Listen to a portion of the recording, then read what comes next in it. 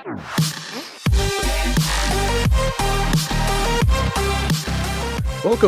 to the RC Roundtable Podcast, where we discuss the latest RC hobby news, events, model reviews, and a whole lot more.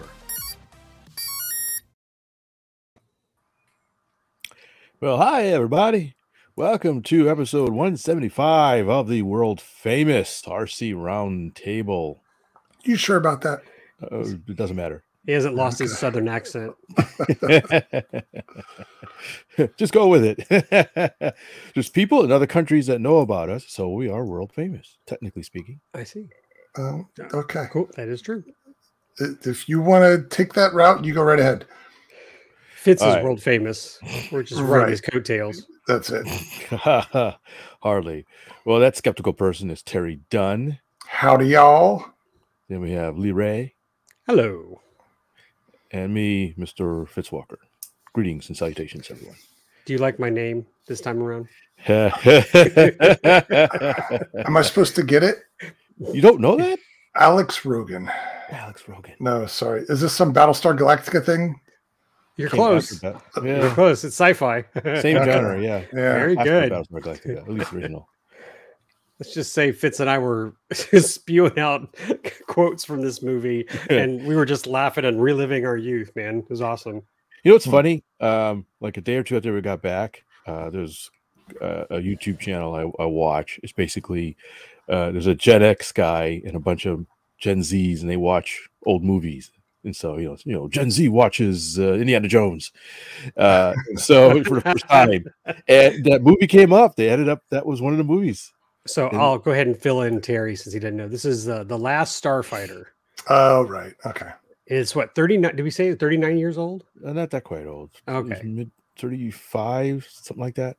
Oh, wow. Oh, maybe 37. But they liked it. The Gen Z kids, they got a kick out of it. They thought it was really good. So did we. Yeah. My favorite quote is, "We die." I need to get that GIF animated and use that in a lot of things. But it's a very enjoyable movie. So those of you Gen Zers who are listening, if you haven't seen the movie The Last Starfighter, go rent it. It was what, $4 on Amazon Prime, $3.99, whatever. Yeah. So we listened to it, watched it all the way on our long 1,000-mile trip back to Texas. That was quite enjoyable, Fitz. Thank you. Oh, you're welcome. Trip Agreed. back from where? Oh, where did we go? Just get some biscuits and gravy. That's it. Yeah, just run a turn corner. around and came right back. Well, The Buc-ee's out and milk and cigarettes. Well, hopefully, if you guys have listened to the previous episode, you know where we've been. We were at Joe Nall in South Carolina, and it's just a long drive. So it felt like the drive was as long as the time as we were there. Sometimes. Well, we just spent 3 days driving, basically. It felt like it, yeah. But except for the day back was great. Yeah, you guys just came straight through coming home. Yep. Yeah, that's something you wouldn't have heard on the podcast. We decided to curtail out of there and drove 1,000 miles straight back. Probably swapped 4 or 5 times. Yeah. On the way back. Did it all in a day. Yep. And one main reason is that my son's baseball team had won their game on Saturday, which meant their playoff was Monday. And I didn't want to miss it. So thanks, Fitz, for packing up on Saturday. And what time did we get out of there? 5 a.m., something like that? Yeah, right on 5:30, something like that. Yeah. And we basically chased the sun from sunrise, pure darkness, to sunset in Houston. Huh. All right. But you made it back safe and sound. We did. Did all the airplanes make it back safe and sound? Yeah. Okay, I think we did. Road rash from bouncing around. I got some minor road rash on the maxi lift on the way back. I didn't notice until I got home, but it's minor. And we experienced some road rash on the way there on Plywood Overcast, which was repaired. Yeah. The hole in the rudder. Yeah. That was fixed with an RC Plane Lab sticker. That is correct. Some new bling on Plywood Overcast. All right. So is this our Joe Nall discussion or post Joe Nall wrap up? You heard the podcast, right? With our buddies Ron and Tom. So this is now your time, because I'm sure during the podcast you had questions. You wanted to have answers to some of the stuff we were doing. So I think Fitz and I will just sit back, relax, and have you ask us questions about Joe Nall. How's that? I agree. Just one question. Just one? Did you miss me? And you are? No. All right. So I have a few questions here. All right. You said you flew the Parallax. I did. All right. So how did that go? It went well this time around. Oh gosh, I didn't tell him that. He didn't know. Remember, I told you how tail heavy it was, Fitz? Were you using the wrong battery or something? No, I don't remember that.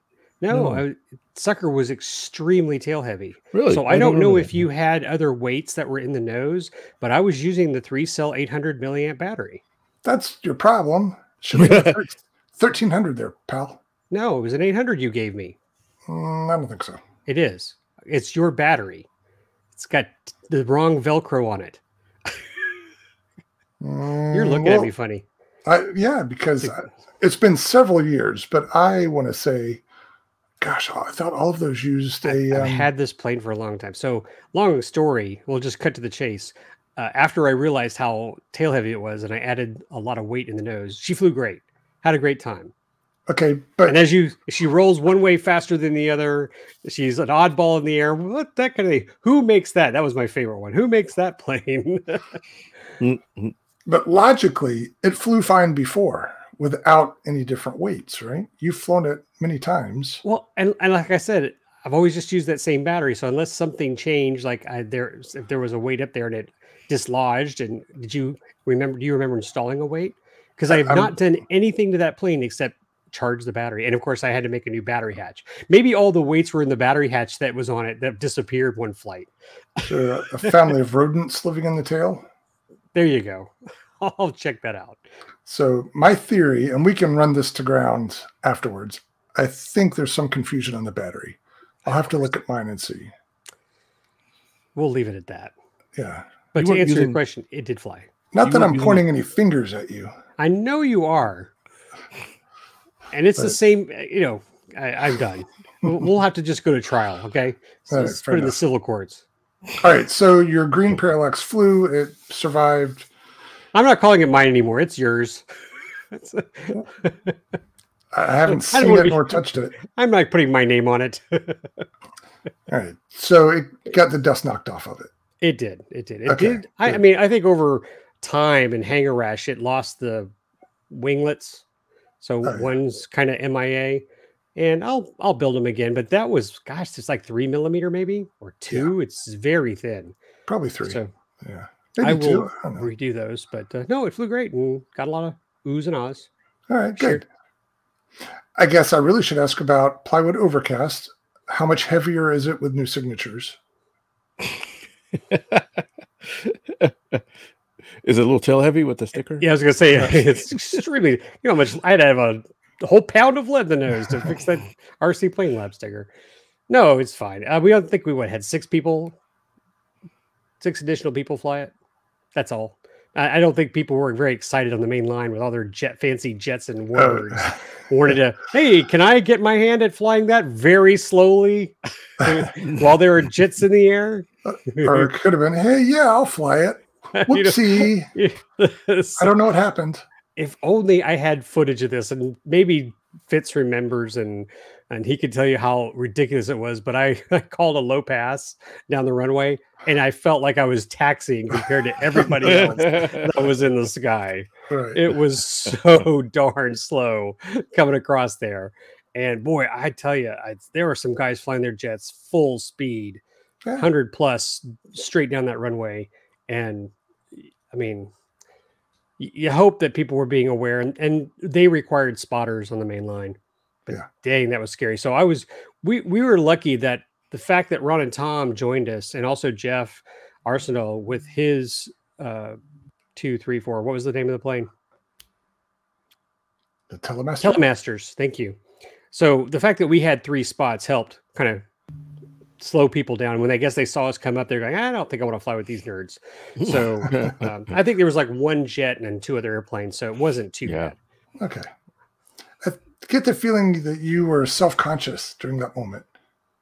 Nobody said anything to you like, hey, get out of here, slowpoke. No, but there was some mumbling behind us when we were putting our planes on the line. Like, why is that here? That kind of. I mean, these are the guys with the $12,000, $15,000 jets. Well, everybody played nicely, so Well, all's yeah, well that ends well. yeah, we didn't get and to be perfectly honest, the first thing we did was we talked to the flight boss and Yeah. said, "Hey, are you okay? We're the three of us," and he was very welcome. He said, "Yeah, y'all just line up the flight." So there was nothing about, well, let me see what you got. Oh no, you guys need to go to the little, baby room down there at the electric part way down there, way down Yeah. there. No, Right. no, it's not like that at all. So we certainly had permission to fly there. Yeah. Okay. But Plus, when this is not a jet meet. This is exactly. some guy settle down. So any friction was self-imposed. Yeah. So Plus is that the only? Go ahead. I was gonna say they shut the whole flight line down for the demo cell to fly. So and that thing flew at a walking speed. So they can't. Yeah. So they can, just settle down and wait their turn. Is that the only line you flew it at? No, we flew it at the electric line too. Okay, good. It looked like somebody signed one of the propellers. Yeah. Yes. Yes. Well, I don't think know we've why. broken any props on it yet. Is that? I don't think I did. Nope. So maybe it'll stick around for a while. I told him if it broke off and I found it or recovered it, I'd tape it inside the plane. Yeah, there you go. We've got plenty of cargo space in there. As I think, as you said, we could just use the fuel tank, hatch on the top. Yeah, the thing. Actually, for people that are listening, or excuse me, watching and don't see what we're talking about, this is the Facebook page for RC Roundtable Podcast, and Plywood Overcast is on the cover. And I don't know if my arrow is showing up for you guys. But this little section at the top would have been most likely the fuel tank, right? Is that what you think? I Larry? assume so. The backside of that was the engine, like a radial or a firewall engine mount for some sort of gasser. Yeah, so we could unscrew the top there and put some trinkets in there. Yeah. A Cox 049. There you go. Yeah. I told you just put a freewheeling prop there. Just for giggles. And as we said, it No. doesn't need more drag. Oh, it would be more drag. It would be fine. Just a little one. No. Oh, you guys A are no freewheeling fun. prop is tremendous drag. Why do you think they have feathering props? Hey, Well, speaking a high of which, pitch freewheeling prop. look, it's painted. Yes, thank you. You're welcome. Is that Take the only that off. color you had? Check that off your. There's a Model T. I told you I was going to say something about the color. I'm just yanking your chain because I heard you talk about it in the last one. Oh. I Can you- appreciate you painting it. Can you remind me what was a KFC for on the front? Oh, that's just the name of the guy at Ceph, Oh, Chris. Could they just call him KFC? Okay. I gotcha. Hey, Fitz, something you're fiddling with your Oh, mic sorry. boom, I and actually touched the thing. it sounds like bongos. So that was Plywood Overcast. So it survived yet another event with no chaos, no bruises, No spoilers. no spoilers. Oh, right, no spoilers in the wing. Okay, I have all the faith in the universe that you are going to do that one day. One day. One day, Yeah. maybe I'll get to help. I'll just do one spoiler. We'll just play with it that way. That's okay. You could do that probably. Huh. Do I have to make? Huh. Do I have to make both spoilers, top and bottom, work, or just the top? Just the top. Okay. I'm not picky. Of course not. Yeah. All right. So Fitz, during the last podcast, you talked about some toy submarine thing you picked up. Tell me more. Show me more. Yeah. How did that conversation start? I thought I heard you talking with someone. Who was it that mentioned to you, Fitz, that there was a submarine? I believe it was our buddy Tom Buckany, either Tom or Richard. Okay. They told me that they had there was a vendor that had some neat little cartoon airplanes and odds and ends, and they had this little submarine for not much money. And so when I wandered up there and I saw it, I said, "Well, that's kind of neat." And so they had a couple left, so I ended up buying it. What's It's neat about it is submarine. submarine, yeah. I don't know, is it copyright or something? So what's neat is it comes with a little transmitter. It's a ready to run package. And so you just add batteries. The submarine itself has a built-in charger and built-in batteries, rechargeable batteries, and you've got this little sort of kind of toy-like controller, but it has like 6 channels or something. So you have forward and backward, left and right. You also have up and down. We have up and down. Yeah, it has a working ballast, which really caught my interest. So I don't know if it's a pump or whatever. So it can actually raise and lower without moving around. So it's a static diver, as they say. And I'm not sure if it does anything else. It's got this little antenna thing. So it's not 2.4. It's not 2.4. I think it says 40 megahertz. It says 40 megahertz right on the transmitter. Okay. So that's actually good, right? The bigger the longer the wavelength, the more it penetrates water. Right. So it shouldn't be a problem. Unfortunately, I haven't had a chance to use it yet. I've just been so busy with other stuff. It's pretty neat. Apparently, it has little water sensors here, so it won't turn on until you put it in water. It's got a drain plug, and it's got a USB charger thing as well. So I just thought of all things at Joe Nall, Airplane Palooza, I buy a little submarine. So hopefully I can take it out to my next boat meet as well if it works decent. I might try tomorrow if I have some chance, stick it in a bathtub or a tub or something, see how it works. What's funny is it's got a teeny tiny propeller. You can't really see it, sorry, it's out of focus.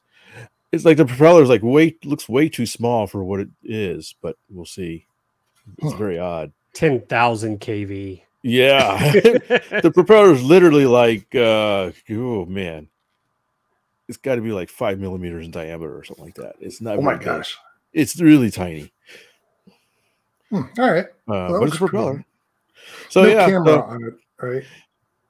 No camera, no. Okay. I want to do that with one of my other subs, put a camera in it. That'd be cool.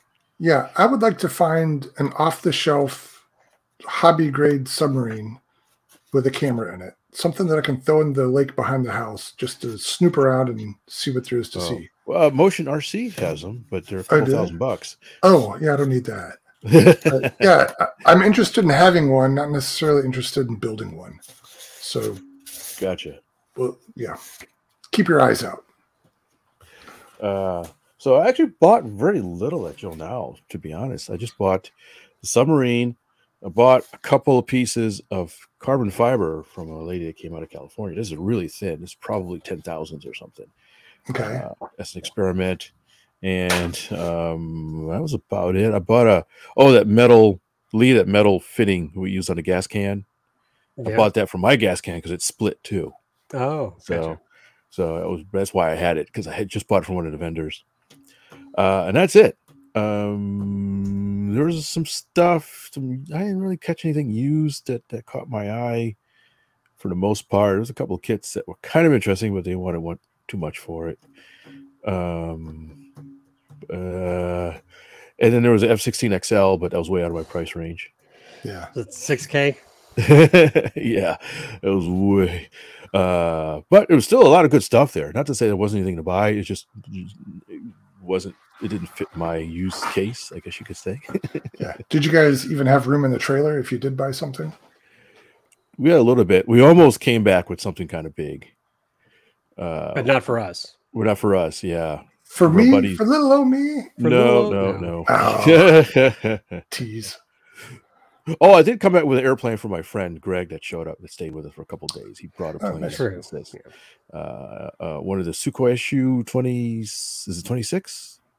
Aerobatic? Well, one of the old, I think it was Park Zone. It wasn't even E-Flight. Didn't you guys fly that there last year? I think we did. One of his planes that you borrowed? I think Fitz did. Yeah. I did. And my buddy says, hey, he just wasn't interested. He didn't really like how it flew. So he says, take it home with you. All right. So I took it home with me. Cool. All right. So, Lee, what did you buy?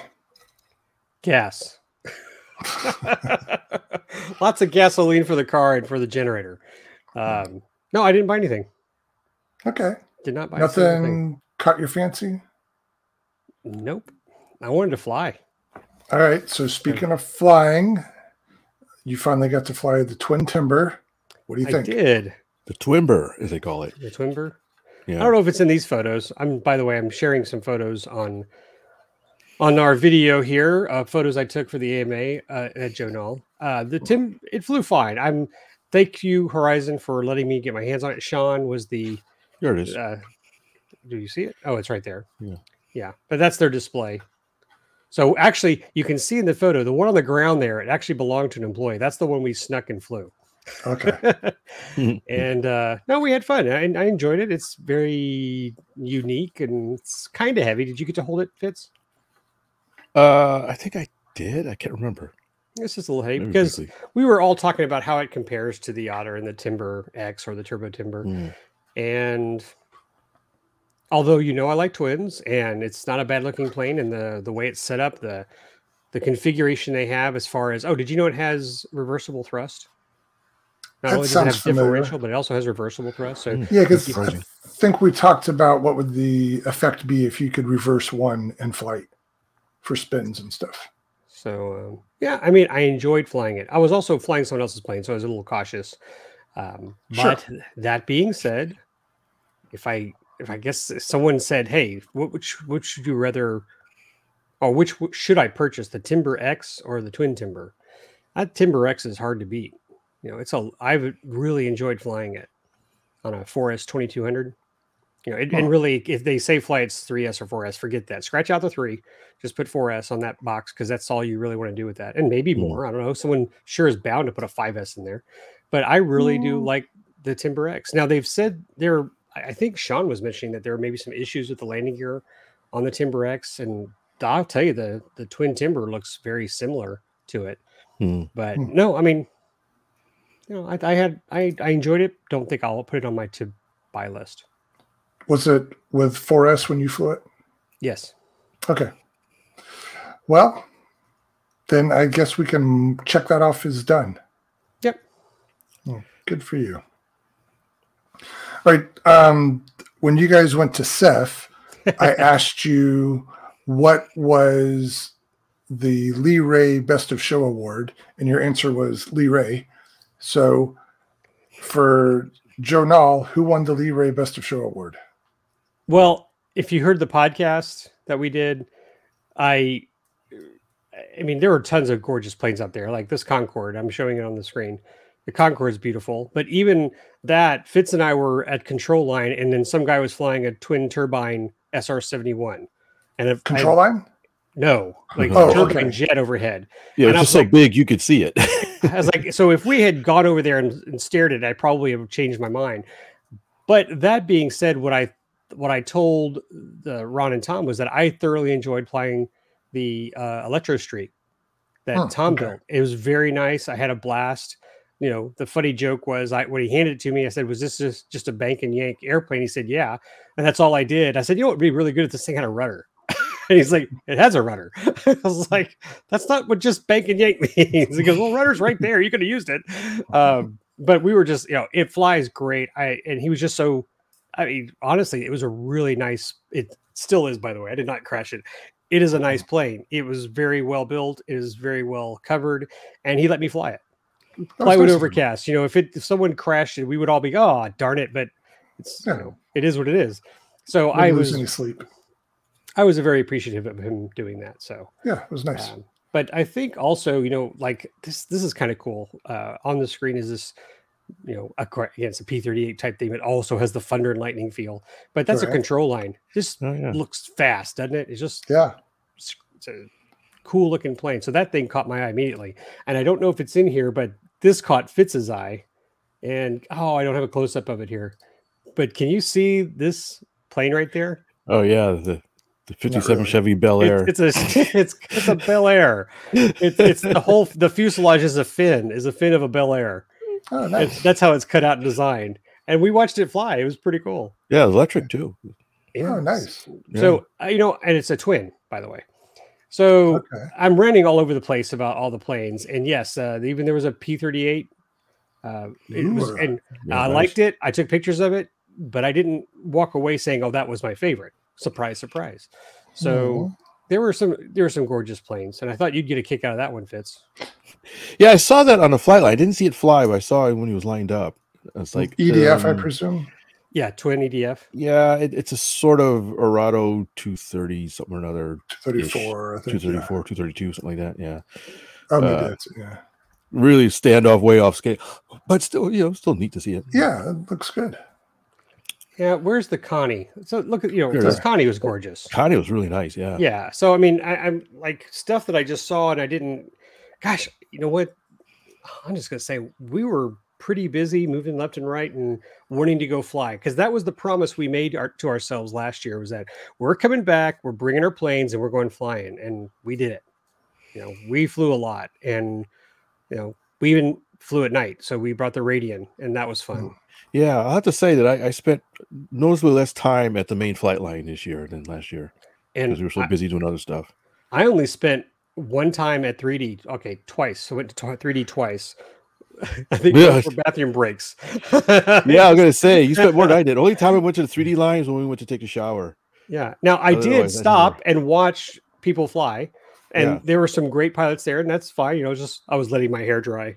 But last year I spent a lot of time doing videos and so forth. So we did what we set out to do, and that was hang out the electric flight line, visit with people. And speaking of visit with people, let me bring this screen back up because again, fanboy Fitz, these guys found him, said, "Hey, aren't you that guy?" Because they could recognize his voice. I think maybe he was talking, but these guys were talking to him about the maxi lift. Okay, I was going to ask about that too. Yeah, and so that was just neat. Fitz, I tease you. I do make fun of you about how many people, come up to you, but it is fun to see Fitz in his natural habitat, with people just, loving to talk to him about model aviation. I was absolutely amazed how many people came up. Lee, you probably only saw half of the people that came up and talked to me. Yeah, I could hardly take a step somewhere and somebody would come up, talk to me or recognize a voice, like you said, or something like that. So I had a lot of people. We were all very nice. It was great talking to everybody. It was just really weird, but also pretty neat at the same time. Next time I go with him, I'm probably just going to be a bodyguard. That's all there is to it. Give me a nice little black suit, a little earpiece, and I'll just walk behind Fitz. Dark sunglasses. But there was a couple of cool ones. I mean, they're all pretty neat. There was one guy and his girlfriend that kind of came up. He seemed kind of meek, but he had a really good conversation with him. There was when Ali Machinchi. Yeah, Ali Machinchi, who I don't think I've ever met, but he saw me and came up to me and really said he liked my review I did of the Hangar 9 Pawnee Brave. And I didn't quite realize, but he designed it. That's his plane. See, if I was there with Fitz, I would say, "Hey, did you see me in it? I was in the video too. I flew the Brave. I can do it. I can fly." Yeah, and I apologized for him for I say sorry for modifying it with a tow hook. He said, "No, that's a good idea. I like that." You remember he said he got shot down. He wanted the tow hook installed, but they said they shut it down. Apparently so. I mean, he didn't say so many words reading between the lines. Apparently he wanted a tow hook on it, but it was overruled or it was not in the I don't know. It wasn't to be, I guess we could say. That's all I'll say about that. But so he said, no problem. So that was cool to be called out by him and be appreciative, of work of his baby. Well, I would be interested to see this in person because even a couple of years ago, when we were in California, 2 years ago or 3 years ago for the AMA Expo. 4 years ago, 2019, right? Okay, so it's been a while. But even then, you had enough notoriety that people were coming up to you. But I will say that you often seemed very nervous and shy. And I always thought that you had two personalities, kind of your on-screen flamboyant persona and then your real-life reserved Fitz guy. So is there a better balance between the two now? I don't know. What would you say, Lee? I all I can say is I love the driving buddy Fitz because we just get ourselves entertained. So I get three Fitzes. There's three Fitzes I get to enjoy. The shy around fans, this guy right now on the podcast, and then let's talk about sci-fi in the car for 10 hours, 20 hours. Did I seem shy around people that came up to me? You did. Yeah. Okay. Yeah. You were quiet. I guess that's kind of my natural mode. I'm actually more of a highly functional introvert, I guess you could call it. You're very humble, and so therefore you are quiet because you want to hear people talk and you want to give them a moment of your time. You don't just start rambling like this little guy would do. Like, hey, I'm here too. So no, it's very nice, but. We could talk about teaching you proper etiquette later. Oh, okay. Off the show. I don't want to come up. Hopefully, I don't come across as being snooty or No. or- I think that's part of your charm. Like Lee said, you're very humble and approachable. Oh, okay. So, yeah. Because I don't mind talking to people. If you come up to me, I don't mind at all. I find people interesting. And I came across. It was funny. I came across. Was it Nate Saylor? Yeah, Nathan Saylor. Out of his car. I didn't have much time to talk with him, but we were both holding planes, and we identified each other. Walked up and said hello, but we couldn't shake each other's hand because we were holding planes. So we crossed tails of the airplanes. Kind of an airplane tail shake. And we're like, did we just invent something new here? Airplane tail greeting. So yeah, we met Nate and Abby at eFest in 2016. Long time ago. That was before kids. They didn't have any kids at the time. And speaking of Nathan, if he listens to the podcast, Nathan, we were grateful to see you, and we were again kind of busy, so we were walking away. But I did reach out to him and said, hey, we're going back to the flight line. We're going to fly plywood over. Can you join us? But he didn't get to stay very long. So I hope I got a rain check from him. We need to catch up with him again and do some videos. Yeah, I felt bad with him to talk with him very long. And of course, I had a nice conversation with Jason Merkel. Horizon Hobby product developer. Yeah, I forgot his title, but he's one of the chief product developer or something like that or whatever. Or marketing something. Yeah, and it was a nice conversation. It was interesting how we talked. Without getting too specific, if you watch RC groups, he and Eve get a lot of flack for some of the products they put out or discontinuing certain products and that kind of things. And he was telling me that he knows he because I poked him a little bit about it, and he said yes, he knows, he sees that, and he understands. And it's all really the business decision. He says actually some interesting things that some, they don't want to discontinue stuff. They're not in the business to discontinue stuff. They're in the business to sell airplanes. And so he says the reason why they would discontinue something is because it's just not selling. And it's a marketing thing. If it's not selling, there's no point of making more if they can't get rid of what they have. And it's just inventory eating up space and money. So, and he says some planes will sell very well in the beginning and then just drop off like a rock. And there's some planes that they want to make. They make a lot. They like airplanes, and so they'll make something they really like, and it just won't sell. And so they'll people will say we want this, and they'll make this, and nobody buys it. And so I kind of poked him from a few months. Say, well, will you ever build this or make that? And he probably says, no, we probably won't, because they know it won't be popular enough. Right. And there was a few planes that really broke my heart when he asked him specifically. He said, what about something like this? He goes, no, we're not going to make that. And some of them he's surprised. Some of them you'd be surprised. Some certain warbirds and things like that you think would be popular apparently just don't sell. Yeah, I think when Fitz asked if they were going to build any more Japanese airplanes, and he said no, Fitz started crying. Right. It came close to that. Yeah. So I've often wondered, we've been in this brushless LiPo game for, let's call it 20 years now. Yeah. If there's any of the stuff that was on the early side of that presumably there's still molds for that they could reintroduce if they wanted to. Mm-hmm. If there's any that would be more successful now with some evolution on those products or with safe as opposed to non-safe. That's a good point. And they do reintroduce some things. But I'm just curious. They used to make a P-38, right, Lee?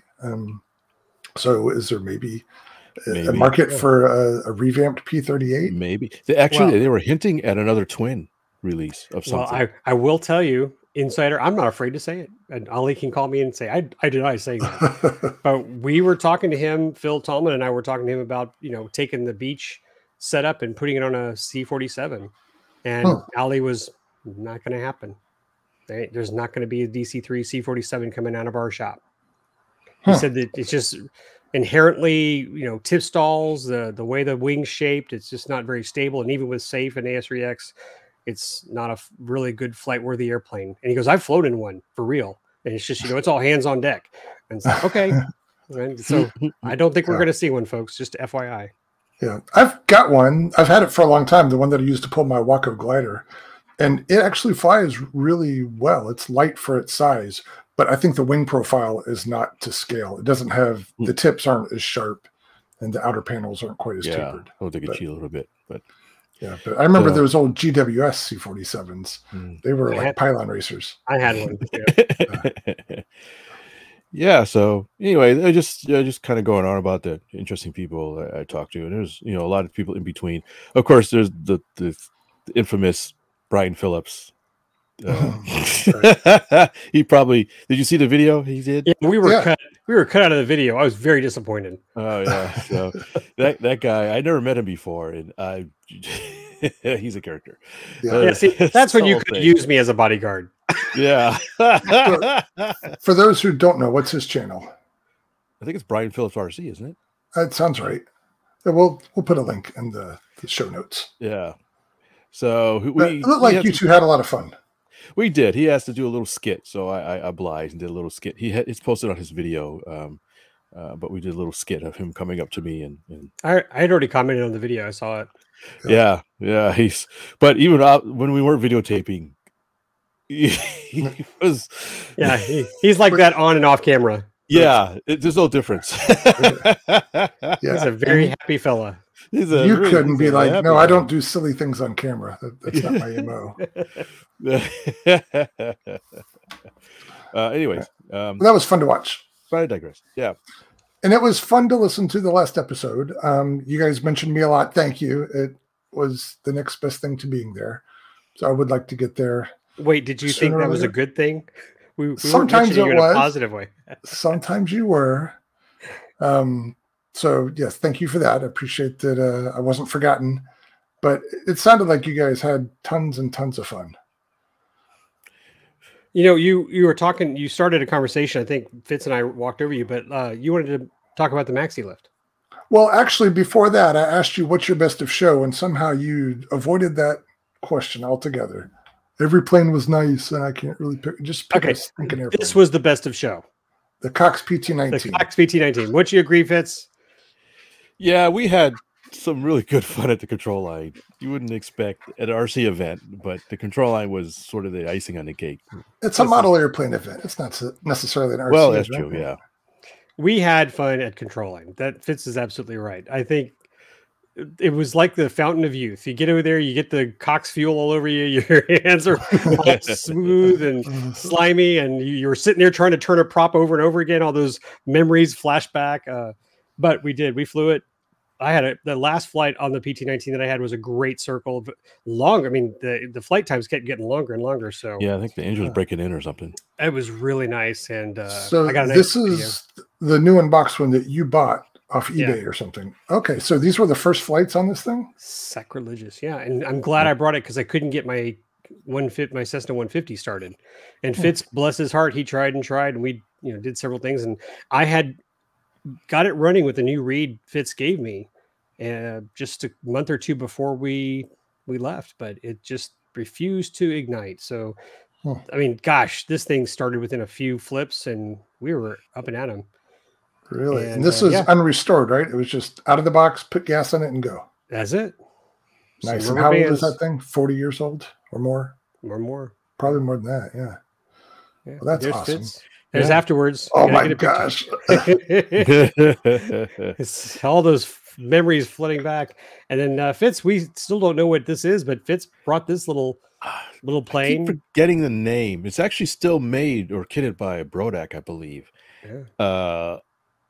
Sword something, I think. Okay, like an old Goldberg Hefe. Yeah, it's interesting. Is it can fly at 020 or 049s. Oh, really? Yeah, and it's not a cheap kit. It's at least from the current company. And it's just a plank wing. It's just a plank wing. It's all flat plate, everything. It's not a difficult kit. Nothing's fancy about it. I'm not surprised how expensive it is, but it flew pretty good. I think it's under prop. Didn't for 049, I didn't fly all that fast, but I was fine. I'm just happy to fly it. As you know, you remember Herman? Herman The club? Burton? Herman Burton. Yeah. That was his plane. Okay. And I got it after he passed away. I was over his house and picked it up, and it all stock. I didn't replace any parts of the engine. Just cleaned it up, got it running, and it ran. Really started quite well. Ran for the most part, ran good. Is a little. I may have to take it apart and clean it some more. It was a little. The needle valve was very yeah.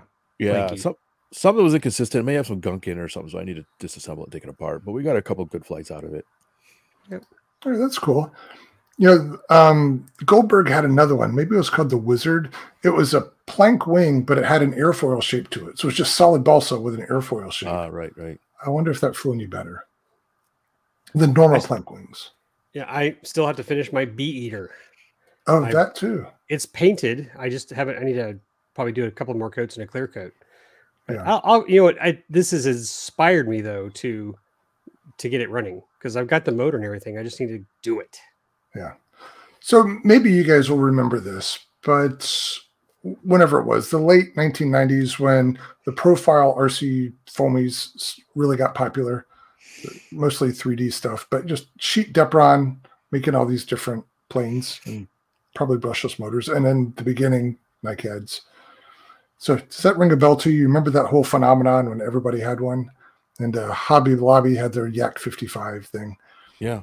So I remember everybody thinking it was such a revolution to just have these flat plank wings. And wow, these things fly super good. And I remember myself being astounded by that. Geez, why didn't I think of that? That you could just make it a plank wing. And then I thought back to the 049 control end planes I had when I was a kid. And oh, it's the same stinking thing. We've been doing that forever. How did that knowledge get lost in the 20 or 30 years in between? And then somebody one day was either too dumb to know better that he should have an airfoil, or she, or just, hey, maybe we can try it here. So I wonder how that came about. Don't know. Yeah, it could be either somebody had control line roots, or somebody just thought, just on a whim, built a plane with a flat plank and realized it flew pretty good. Yeah, I think there are a lot of things like that simply come about because the person doing it doesn't know better than to do it. Right? So I've got a hunk of foam here. I'm just going to make a glider, and yeah. Now, wasn't there a flat plate kind of flying wing called a round to it, or a flying stop sign? Those were basically flat plates, weren't they? I thought that was a Michael Connolly thing. And no. It just predates Michael Connolly. I'm talking 80s. Oh, I don't know. Yeah. No, Michael Connolly's was called Out Around. Yeah. Like twin IPS things. Everything. He had something called a round to it, and it was like glow powered in the 80s or something like that. Yeah, there was lots of stop sign. Yeah, like flying stop signs and the Snoopy's Doghouse. I guess some of those had airfoils too, and the flying Porsche. Yeah, those had airfoils. Yeah, but I'm sure there was stuff like 3/4 inch foam that was just a plank. Yeah. So yeah, it would just be interesting to see the evolution of those things and how nobody thought to make a mainstream good flying airplane with just a sheet of foam for the wing. Anyway, those are the strange things my mind wonders about. Yeah, you weirdo. Yeah. All right. What other questions you got? Well, do you agree that the PT-19 was best of show? So once again, Lee awards best of show to himself. I can understand that. It's got for personal reasons. I can very much understand that. And that video got a lot of traffic on Facebook because the PT-19 for me too was sort of my gateway. That was the first flying model airplane that I ever had, never flew. And the last time I flew it, it was assisted. It wasn't even by myself. I had a parental unit helping you hold the handles. I wouldn't crash it. Yeah. And was that parental unit capable of flying? Yes. Okay. Yeah. He was an old free flight U control person. Okay. And I have a story of my mother trying it. She saw us doing it, so she wanted to try it. And the plane went bam, all pieces. I still remember that to this day. Right. But anyway, so 40 some odd years later, did you get dizzy flying it? No, I didn't. I was worried that I would, but I didn't. It was funny when we first set up the planes. Our lines were too short. At least my line was. I think yours was too, Lee, right? Phil, damn it, Phil. I'm calling him out right now. He made a joke about my steps and how I need to recalculate my distance. I was like, I immediately just stared him down. I was like, damn it, Phil. He laughed. But yeah, I walked him out and I was like 10 feet off on my my stride. So anyway, it comes with flying lines, right? No. Oh. Just comes with a spool. But I didn't run that. I ran braided fishing line. Oh, I had 50-pound test line. That thing wasn't going anywhere. Yeah. But it was too short. So we pushed it out to what, 40, 50 feet? We had it 10 feet. So I think it was about 30 feet. I think we were at 20. No, 25. I thought it was 30-foot radius is what was stock. I think it was 25, around 25, but we pushed it to like 35 afterwards. That was good. I bet I have the directions for mine. I'll go look it up and see what it says. I knew my lines were too short when the plane was leading the lines quite a bit. Yeah. I was spinning pretty fast. I didn't fall down. I was okay, but it's like, I think these lines are a little too short. And so we redid them with longer lines and it was better. Do you have the directions from yours, Lee? Yeah, sure. They're in there somewhere. Okay. You didn't think to look at okay. Well, let's figure that out. I'm not trying to point fingers. I'm just are absolutely pointing all your fingers. No, hey, Lee, did you read the instructions? You were saying that you didn't know what it was. I get the impression you didn't know what it was supposed to be, so you took your best guess. I was guessing 30-ish. That's what I would have said. I walked wrong. Oh, you did? I walked 25-ish. So it was pretty. I saw Fitz going around like this, and yeah, it's probably too short. So whatever they are now is really nice. It was a nice. You saw me holding the camera and doing it, so it was a nice pace. That was a neat camera shot. I don't know how you're holding the camera, but it shows the airplane flying in the circle from the handle's perspective. That was cool. I was inspired. Yeah. So I guess since Lee took the PT-19, does it have to fly? Because that F-16XL. Oh yeah. You didn't get to see it fly? He hugged it, by the way. I don't know if I should have got a picture of it, but yeah, he was. I think he even licked it too. He was like all over it. It's mine now. Dibs. So if you're listening to the show, I'm open to Save the Fitz Fund, Patreon, whatever. You're welcome to donate to the Fitz F-16XL fund. Yeah. If you were in your workshop surrounded by mountains of airplanes, I'm sure you'd get lots of donations for more airplanes to add to the mountain of airplanes. Global Aerojet is the name of the company. Go look up Global Aerojet 6-scale F-16XL turbine jet G2 carbon. It's nice. And enjoy it on all its glory. I tell you, one of the EDF companies needs to make a nice 90 millimeter version of it or something like that. That would be just really nice. I'd suck that up in a New York minute. It's a Free Wing or somebody made one of those. Well, I think that's the problem. You and maybe a half dozen other people would want that over a normal F-16. Yeah, that's probably the same thing when I was talking to Horizon. It's you'd get a couple dozen people that buy them immediately, and then nobody will buy them. Right. Yeah, I think we tend to have eclectic tastes, and so the stuff that we would like to see would. Just tell them you'll buy at least 2. Maybe that'll help. Yeah. All right. So, what else should I ask about Joe Nall? So, were there things that you were there for a full week? Well, not quite a full week. You got there on Tuesday evening and left 4 days. We were there for 4 days. We lost a day because of weather. Oh, well, you were still. That doesn't count. You still got to hang out and see things and do things, right? Okay. I think having rain and not being able to fly still should be mentioned. But yes, we did hang out. Would you rather have been at home with the sunshine or Joe Nall in the rain? All right. Thank you. So I assume you still didn't get to see all the things you wanted to see. So what's on your got-to-do list when you go back? Oh, well, you completely just brushed over float fly. I didn't brush over anything yet. Oh, I'll get back to that. Thank you for the reminder. Well, you didn't ask about float fly. Not yet. But I did ask about something that you're not answering. What? When you go back, what what gap do you have to fill after 2 trips there? What have you not done yet that you want to get done? Well, I can answer for Fitz helicopters. But Yeah, I I'll, was just thinking the same thing. I needed to. I didn't even chance to go to the helicopter section at all this time, and I felt bad because I brought a helicopter with me, but I Oh, didn't no kidding. make it. Yeah. All right. I hope next time, because Fitz didn't bring one, but we do more night flying. Yeah. Yeah. I Oh. dumb me forgot my night flyer. Combat. Bring something for combat. Yeah, that's a good idea. It's I have a love-hate relationship with combat. It's like I do it, but I got some good video. I'll say that. I didn't, gosh, and that reminds me, I haven't shown that video yet, but I have that awesome takedown of their glider. You saw it, Fitz, didn't you? During combat? Was it a Calypso? What was the name of the glider that y'all were flying that got cut in half? It's an old Fly Zone model. I thought it was a Radian. Radian Calypso, they were similar. But... No, okay. Yeah, you're right. I think it was a Calypso, not a Radian. Yeah. So there was a combat. I was wheeling up Plywood Overcast when they were about to start combat. I didn't know they were getting ready for combat. They go, "Oh, right, he's bringing Plywood up." And I thought I was a drone in the sky.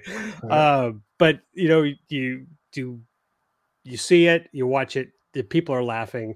It's like if I brought another combat plane, I'm going to do a Thunder and Lightning, and I'm going to add streamers to it. Yeah.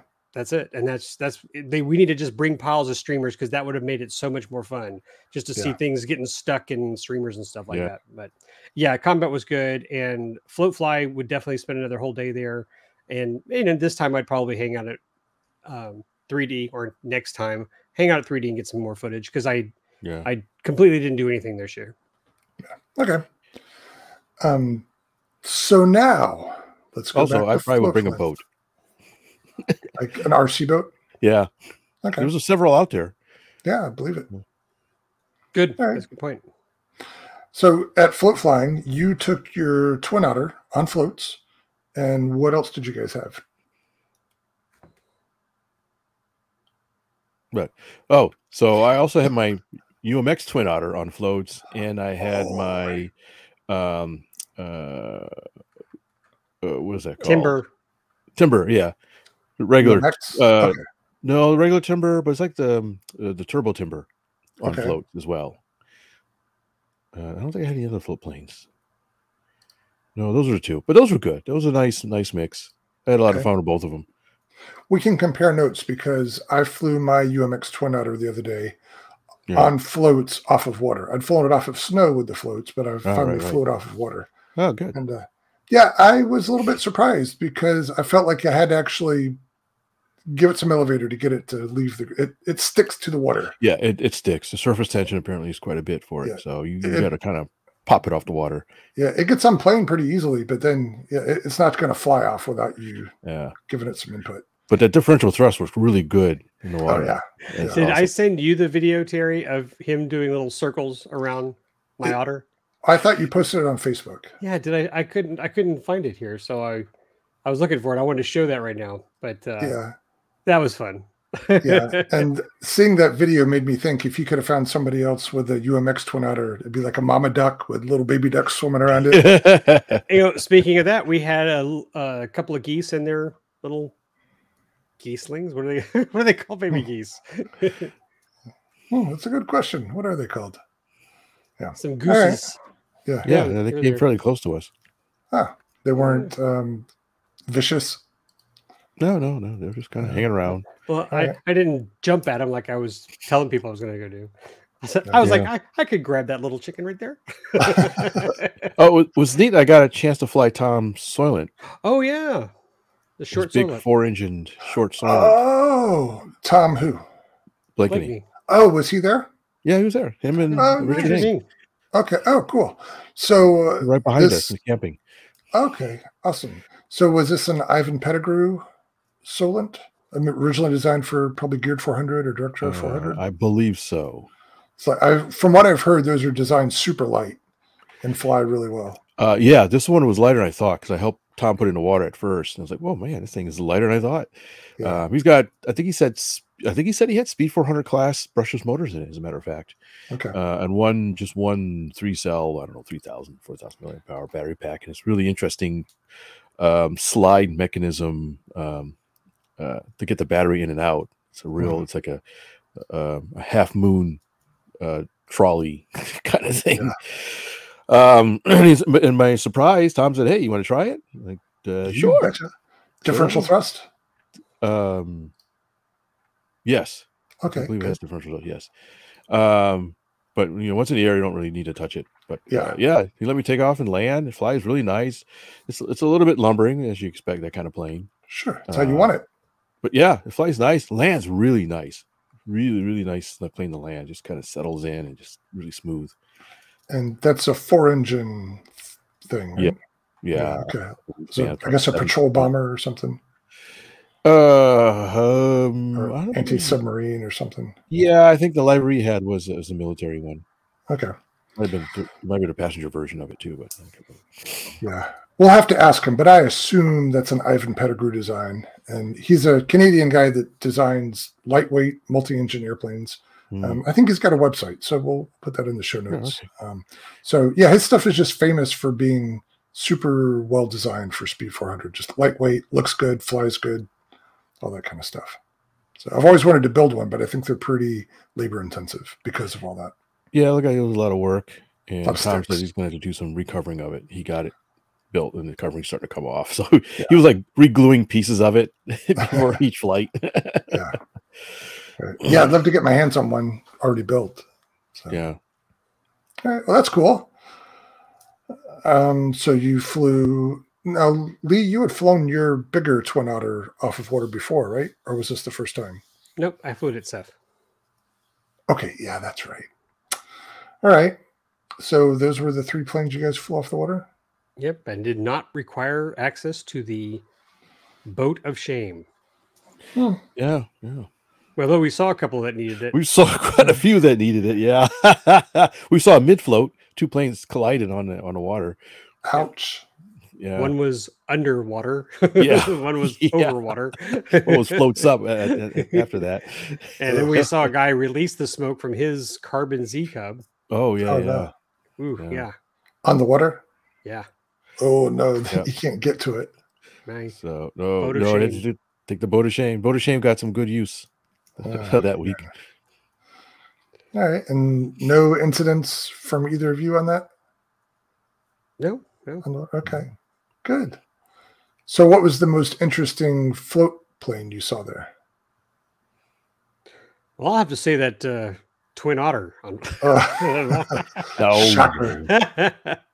I don't know. Did you see, besides the, I didn't get to fly the short. I was busy watching my son's baseball game. It was happening at the same time. You forgot about the Radian on floats. Oh, I don't know. It was interesting.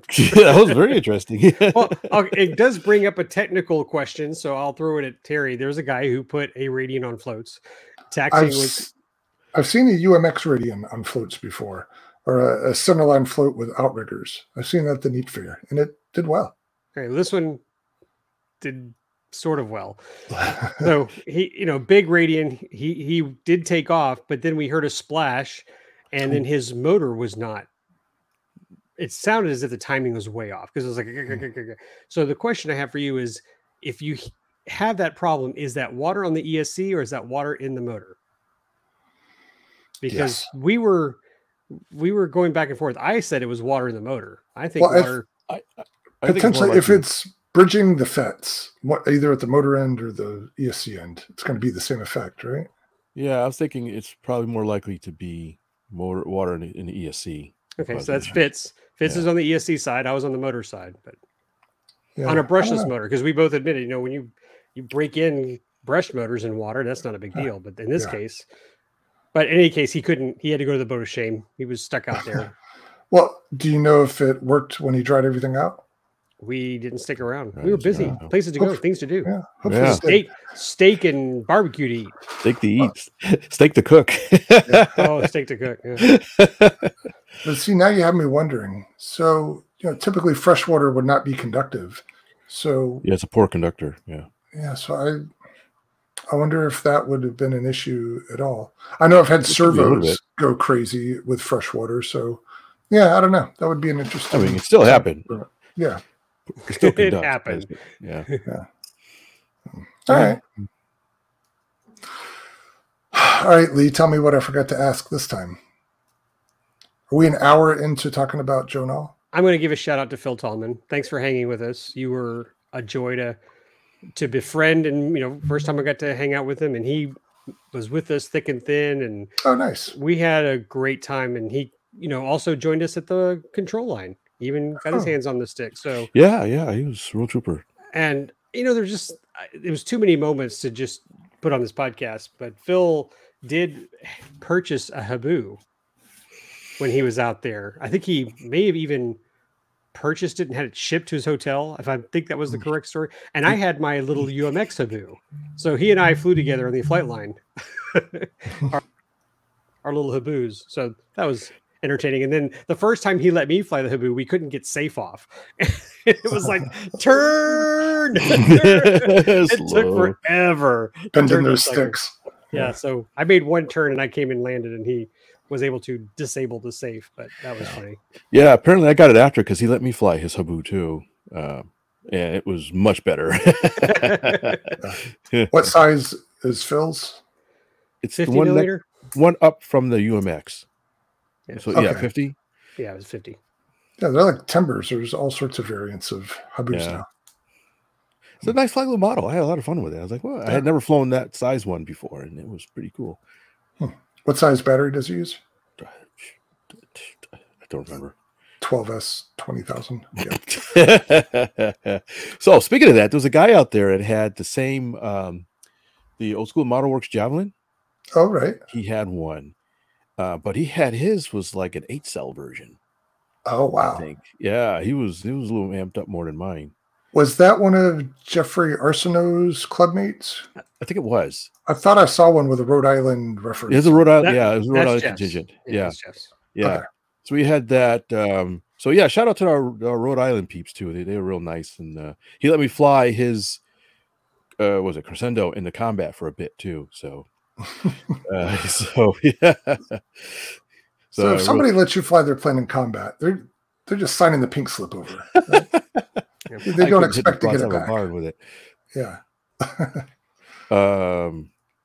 So yeah. So I think he said it was 8S. I might be confusing it with another plane. But anyways, he had it. He had one of the Javelins out there, and I thought it was pretty neat to see that. And, but anyways, yeah.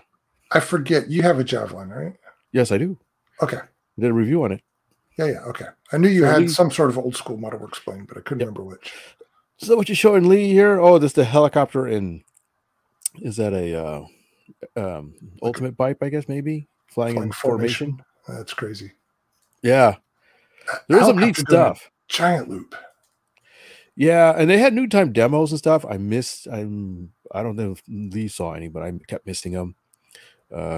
They had a dawn patrol too. Every morning at like 6 a.m, you can hear all the World War I airplanes were going up, flying around.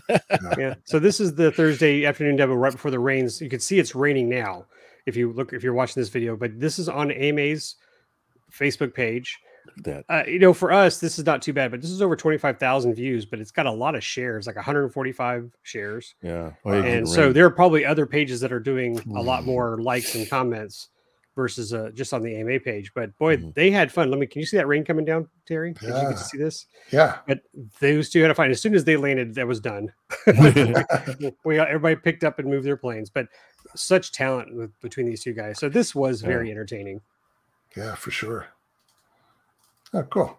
Anyway. So this was the rain out day that you said didn't even count. Exactly. Yeah. All right. Because I wasn't flying. Right. So you guys did a thing. You rented a camper on site. Mm-hmm. How did that work out? You pointing at me? It worked. It wasn't perfect, but it wasn't terrible. It was pretty nice for the most part. There's some nitpicks we had here and there, but I think for the most part, it was very convenient. We were right across the street, literally from the electric flight line. Oh, I mean, it was literally like I don't know what you call it, maybe 100-foot walk or something like that. Was that just pure luck? Or kind of, sort of, yeah. Although, shout out to Tom and Richard again, because they found the spot. They said, "Hey, go here," and gave us a GPS spot or something like that. So Mhm. we were able to pull up there, and it was pretty nice, very close. It was convenient, even if you need to walk back and forth to the trailer a couple times. It was still convenient for that. It was Mhm. really, really nice spot, right in the electric line. So when you guys described it beforehand, I was picturing a motorized RV that somebody was going to drive up there and park, but it was No. like a fifth wheel trailer or something. Yeah, not even a fifth wheel, but it was a trailer. Okay. Yeah. And it was fairly large, relatively speaking, but when they say how many is supposed to sleep, Lee, is like 4.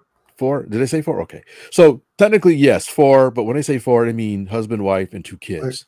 Snow White and Three of the Dwarfs. Yeah. So husband and wife would share a bed, and the kids have basically capsule bunk beds. Although I got to hand it to my friend Greg, because he's 6'2" or something like that. He's your height, Terry, and a little more heavy set, and he got into the top bunk. No problem. Wow. I was like, "You can take the bottom bunk." Like, no, I'll get on the top. You'd set it up like the space station with vertical sleeping bags. Yeah, Just have your own pod. Yeah. But it was nice having own private bathroom. The refrigerator nice. was nice. But there was a gas stove we never used. There was a microwave Lee used, I think, a couple times, and it had storage for stuff. Mhm. But The one thing what would have made this RV much better, which the previous one we rented for Flight Fest Texas, is that the wall didn't expand. That's what made the difference. And so therefore the hallway between the bathroom and the master bedroom was just too tight. Yeah, so if that had a wall that extended outward, that would have been way more comfortable. Yeah. Okay. So was that the most glamorous package there was next to bringing your own RV? Are there different levels of trailer that you can rent? Yeah. I mean, well, was your first choice a little nicer and that got booked? Yep. Yeah. It was longer too. Okay, so there's varying levels that you can. Yeah. Okay. Now I have to mention there was some really fancy stuff out there. I'll bet. If you got these guys, it's just funny to see these RVs. They must have been 50 feet long, towing a trailer that was 30 feet long. Right. Matching paint job. It was some nice stuff, but there was some money out there with some of those self-propelled RVs. Patios out there, barbecue grills, tons of chairs. Yeah, they were set for vacation. I can appreciate those things. I know some people really love that lifestyle, but I like to travel light. The thought of barreling down the highway and a rig like that just gives me the heebie-jeebies. It sounds like zero fun to me. So, but what you guys talked about is showing up and having your little hotel room there on the field. To me, that sounds ideal. So hopefully, yeah. I mean, I think if we do that again, we're going to get a different RV. We'll probably talk about the size. And again, I think an expanding wall would greatly benefit the comfort of it. But Fitz and I, we ran the generator 24/7, and we ran it at night too because we wanted the air conditioner.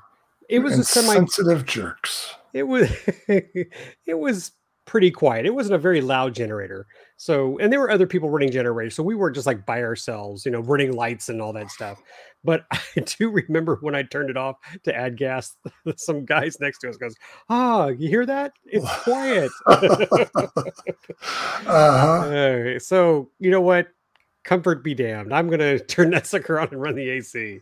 And that was another little thing, is that we needed the refrigerator. We had beverages and milk in there. So it had to be powered by electricity, I think it had an option for gas, but those are awful. We had one before, it didn't work. So we needed to run the generator to keep that thing cold. Okay. But I digress. That's a whole other podcast on how to pick your RV. And I'm sure there are some people who can even give us better advice, but all right. It wasn't terrible. And I will give kudos to the host. It was there, it was ready for us, and we showed up. He gave us a nice little tour, and it was ready to move in immediately when we got there. Only problem we had was the door. Oh yeah. Yeah. I don't know what happened. I'm not sure. And well, two problems we had was the door and the water, but the door did not want to shut if you closed it from the inside. You could push it closed from the outside, but it was very odd to try to get the door to shut interior. So there was a lot of slamming for that door. Not my property, no big deal. Even the guy who gave it to us told us, we just got to fiddle with it. But the water pressure had some problems, and it was just pulsating the entire time. And Yeah, the water was kind of weird. it was inconvenient, but it wasn't a tragedy. We still had water. Yeah. All right. So we've been on Joe Nall here for an hour. I didn't think we were going to spend that long. So let's try to wrap that up. Sure. Final thoughts. What did I not ask about? What did you not mention? What's the takeaway from this thing? We planning to go back next year? I don't think we're going to go back. I'm not going to go back next year. I'd like to open up my possibilities for other events. It's definitely a bucket list item for you. For those of you who are listening who've never been to Joe Nall and you can make it there, book it. Start planning now what you want to bring, which RV you want to take, where do you want to park? Are you a 3D person? That's another thing. Is like the camping areas are enormous. They're just trailers everywhere. And the 3D area is pretty crowded. And it was odd when I took a shower Saturday afternoon and just half the RVs were gone. And that's another thing. I was surprised how many people left Saturday. Weren't you, Fitz? Yes and no. We kept hearing that Saturday was going to be basically completely dead, and it wasn't. A lot of people did leave on Saturday, especially vendors. Basically, vendors were hasta la pasta by Saturday morning, but there was still a fair number of people there, and it was actually a really good time to fly because nothing was crowded, so you can go pretty much anywhere and fly your hearts out. We had the float flight all to ourselves for several hours. Yeah, really. Nice. So, yeah, if you really want a day to fly, Saturday was actually a really good day just to go fly. Okay. All right. So I guess I got to add it, but I don't want to go without you guys. So we'll figure out a time then we can all go back. Yeah, maybe make it the next time we go is when all three of us can go at the same time. Yeah. Because I have no pressing need to go again next year. It's nice. I had a lot of fun, but it's not something I need to go to every year. Gotcha. Although I did tell Fitz it's the 42nd. It's a secret to life and everything. Yeah. We'll just have to go to another event that's 42. That's all. Yeah. All right. So I think with that, we need to take a short break because my dog probably needs to be let out to go tinkle. So let's take 5 and come back. Hey, does that mean we're going to get intermission music again? I will. Nice. We'll have to pick something good. Let's all go to the lobby. Let's all go to the lobby. Let's all go to the lobby to get ourselves a treat. Delicious things to eat. The popcorn can't be beat. The sparkling drinks are just dandy. The chocolate bars and the candy. So let's all go to the lobby to get ourselves a treat. Let's all go to the lobby to get ourselves a treat. All right, so what's next on the agenda? That's a good question. We have an agenda? Okay, what's next on the imaginary agenda? Yeah, Terry's agenda. Well, I can talk about some stuff that I was doing while you guys were gallivanting in North Carolina. Oh, stop yawning. Cut it out. Be nice to me. All right. What kind of cool and unusual things were you doing while we were gallivanting? I don't know if I'd call them unusual, but I think they were cool. Okay. So in the fall last year, I was kind of on a buying frenzy just because good deals kept falling into my lap. In that frenzy, I ended up buying 2 sailboats. One was the Pro Boat Westward, which is a smaller thing. I don't know dimensions on any of these, but it's a smaller size sailboat, smaller than average. And I got that locally up here. And then a little while later, at the swap meet I went to at the Oshkosh, or the EAA facility, I bought what Leah's showing on the screen here, a Dragon Force 65. And I picked that up because you guys spoke highly of this sailboat before. So I bought both of these things. I don't know. I think one was in September, the other whenever.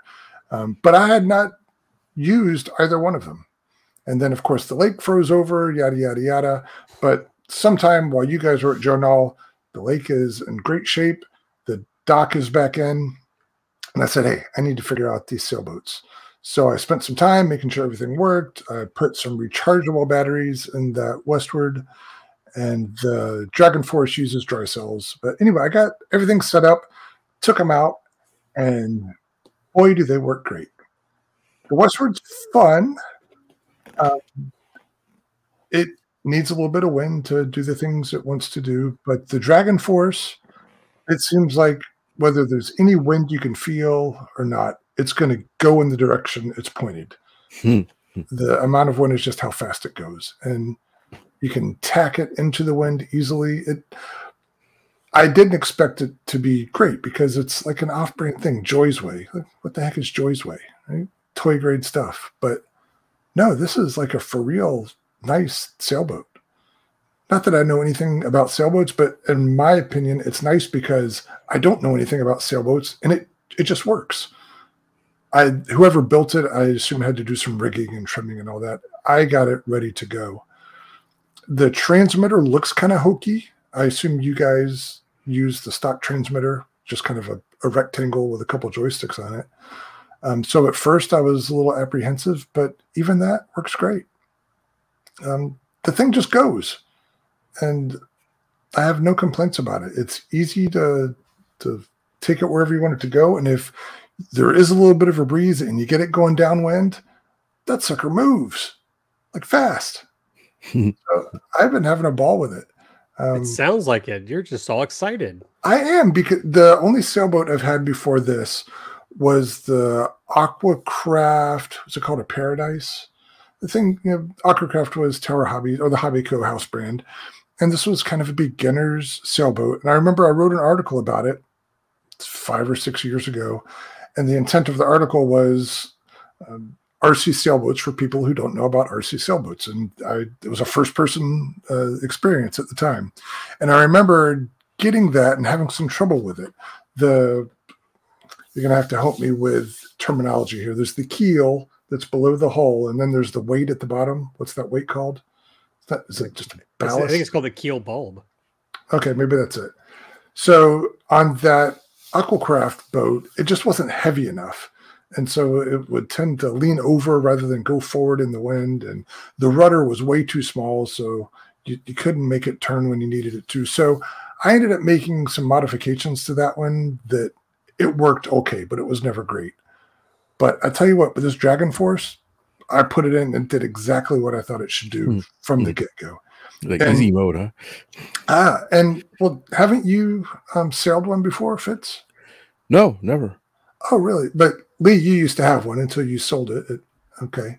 But yeah, it's weird. Even when it seems to be static in the water, when you turn the rudder, it just plops right around in whatever direction. And I don't know. Maybe I'm spoiled by having a not great experience before. And so now a regular experience is just blowing me away. But I'm having a lot of fun with it. And then the Westward too. It's infinitely better than that Aquacraft sailboat was. And so I've been taking them out a couple times. Just if I see a little bit of breeze on the lake, I'll take them out and sail them around. And the neighbors have fun watching them. And right before we started recording today, actually, I was playing with my dinghy. And I'll explain. So I made a dinghy-looking thing. It's just a piece of 3/4-inch blue foam in the shape, like an overhead shape of a dinghy, pointy bow and flat transom. And I drilled a hole through it, put a 1/4-20 nylon bolt, and I mounted my Insta360 Go camera. And it just trails behind the sailboat. It goes behind I guess either one, but I did the Dragon 65. Huh. I trailed behind it and videoed while it was going. There was almost no breeze at this time, so there's not any exciting footage. This was kind of a test run. I haven't looked at the footage yet, but I'm excited by what that'll pick up. You can't see the string that's pulling it, so it should just look like there's a camera in the water following the sailboat. We'll see what happens. Cool. What you looking for, Fitz? Did you drop a screw? Yeah, something sharp's on the floor. Hold on. Oh man, why couldn't we do this live? Okay, that was good. Sorry about that. Oh, I should have brought it up here. I don't have it with me. But another thing that I did while you guys were off at Joe Nall, I have talked about the F-14 before. I don't remember where I left off with that, but I've been flying it a bunch, and I've been doing the hand launch, and I may have been a little apprehensive about hand launching it. As Fitz said, that was without merit. The thing launches so easy with the safe mode thing. Just give it a firm toss into the wind, and boom, it's gone. And what I ended up doing, speaking of my Insta360 Go, I rigged it up so that I could do some in-flight footage. So I've got onboard footage of the F-14 flying, and you can see the wing sweep, and it's pretty That's cool. impressive because it's not a big plane. So how did it handle the extra weight and drag? It didn't seem to matter at all. And interestingly, the Insta360 Go 2, that's the camera I'm using, that plus a 4-cell 1300 is almost exactly the weight of a 4-cell 2200. So I rigged it up so I was using the smaller battery when I flew with the camera. And so weight-wise, it's almost exactly the same. But yeah, you've got a camera hanging out in the breeze too. Yeah. But it doesn't seem to care. I didn't notice any adverse flight performance. And also, interestingly, I'm not a person who keeps it firewalled all the time, but obviously you need some more power when you're flying with the camera. But even when I was using that 1300, I was getting flights more than 3 minutes, which is, I think the manual tells you to set a timer for 3.5. But I never hit low voltage cutoff. So yeah, I'm really impressed with it. And I'm getting much more comfortable with the airplane, flying it with the wings swept. And so I think last time we talked, I had not flown it fully swept yet. But now I've flown it with wings fully forward in the middle and swept and with safe on, safe off. I'm getting much more comfortable just yanking it around. I think it still needs a large area, even in the best circumstances, to haul it around because it's moving pretty fast. But it's fun. And one thing I did, this was before my most recent outing with it, I finally decided that it needed more color contrast. So I painted the outer parts of the wing panels and the ailerons a bright red. So I don't know, maybe it could pass as a scale trim scheme. Maybe not. Anybody who knows anything about F-14s would say, hey, there weren't any F-14s painted like that. But that's okay. I'd rather have it non-scale paint scheme than a pile of foam buried in the ground. So yeah, I think I might do the same thing with mine, repaint it. Yeah, that little splash of color really helps when you're doing those downwind passes. Yeah. Yeah, because that low visibility gray that it is now. I was like, I feel for you because I know I've had an F-16 all gray flying in clouded sky, and it's very hard to see. But when you have someone flying plywood overcast and say, "Is it upside down?" It's like, yeah, you don't care about what color things are. Paint them bright red, put sparklers on it or something. I don't think I could fly anything that fast in that gray anymore. How's that? Yeah. I remember some of my initial flights were in overcast conditions, and I'm like, yep, gray does not work here. That's tough. But even on a sunny day, when I was in that far away downwind pass, I was like, you know what? It could definitely be better than what it is. So I did those outer panels, and it seems to help a lot. There's probably some placebo effect in that, but there's some positive influence there. So. I'm reminded when I was at CEF, a guy there had this F-22 foamy. It was kind of large actually, and one whole corner, or half of the wing was red, painted red. And he actually said it's from a sci-fi show or something like that. That there's an enemy plane that's like. They said, okay, that's cool. He goes, but it makes it so much easier to see. And then if I'd see him flying during the day, I was like, yep, I could see that red wingtip. Yep. So I tried to be good about it. I looked up all sorts of different F-14 color schemes that were true. And there's one that NASA has or had, and it's got some more color on it. And I've seen some RC models of that NASA one that had more red than the real one. So I just took that as artistic license to just throw some red on this one and keep the rest of the Navy scheme and not worry about it. Add some glitter. I'll dip it in glitter and glitter. Go Hobby Lobby's your friend. Yeah, I'll just squeeze some Elmer's glue on it and spritz the glitter on, and Did we ever work out what scale that F-14 is? I wonder if it's like 1/32nd scale or something. Oh, it's got to be close to that. Yeah, I could crunch the numbers and figure it out, but I never have. Because there may be a whole bunch of decal sheets for plastic models that you could use on it. Yeah, I guess you could. If it's close to it. The thing is, I suspect if you tried to pull the stickers off that are on there, you'd probably pull the paint with it. So yeah, you would be committing to a full. I might do a complete repaint, just paint over everything, a whole new scheme, and put some new decals on it. Anyways, yeah, but that's just me. Yeah. So anyway, fun airplane. I'll keep flying it till I destroy it. So if anybody out there has one and they're nervous to hand launch it, don't worry about it. Just give it a go. It works great. Yeah. Just make sure you're using that safe mode. Yeah, I saw one at Nall. Guy just hand launched it, no problem as well. Yep. So most of the time I fly now, safe mode, launch, then I turn safe mode off, and that's it. That's the whole flight is safe mode for the first 10 seconds, and then the rest is manual. What were you saying? Speaking of hand launch, golf clap for Fitz, hand launching my T-33. Your Kyosho? It was excellent. It was thanks. Near perfect. Glad someone had videotaped it. You took your Kyosho T-33 to Nall? Mm-hmm. The old Graben? Yeah, example? The Graben one. Yeah, it's funny because Fitz goes, "You're gonna paint that?" I was like, "I did paint it." He goes, "It's just gray." I said, "That's exactly what Graben flew." Oh, great!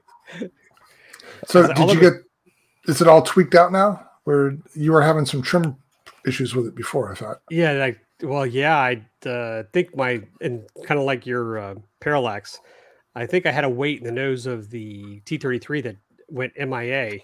I don't know. And so when Fitz hand launched it, that sucker just was, oh my God, it was wacky as hell. And Fitz will tell you, I was struggling to hold on to it. I got it down, landed it, and I had to add like 2 ounces of lead back into the nose and got it to fly. But after that, it was great. And I had a lot of fun flying it.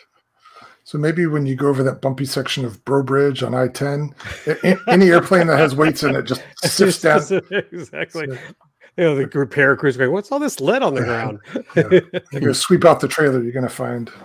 Oh man, yeah. So that's a fun plane. All right. If you haven't started yours, have you? No. Well, I've got 3 of them now, so I haven't.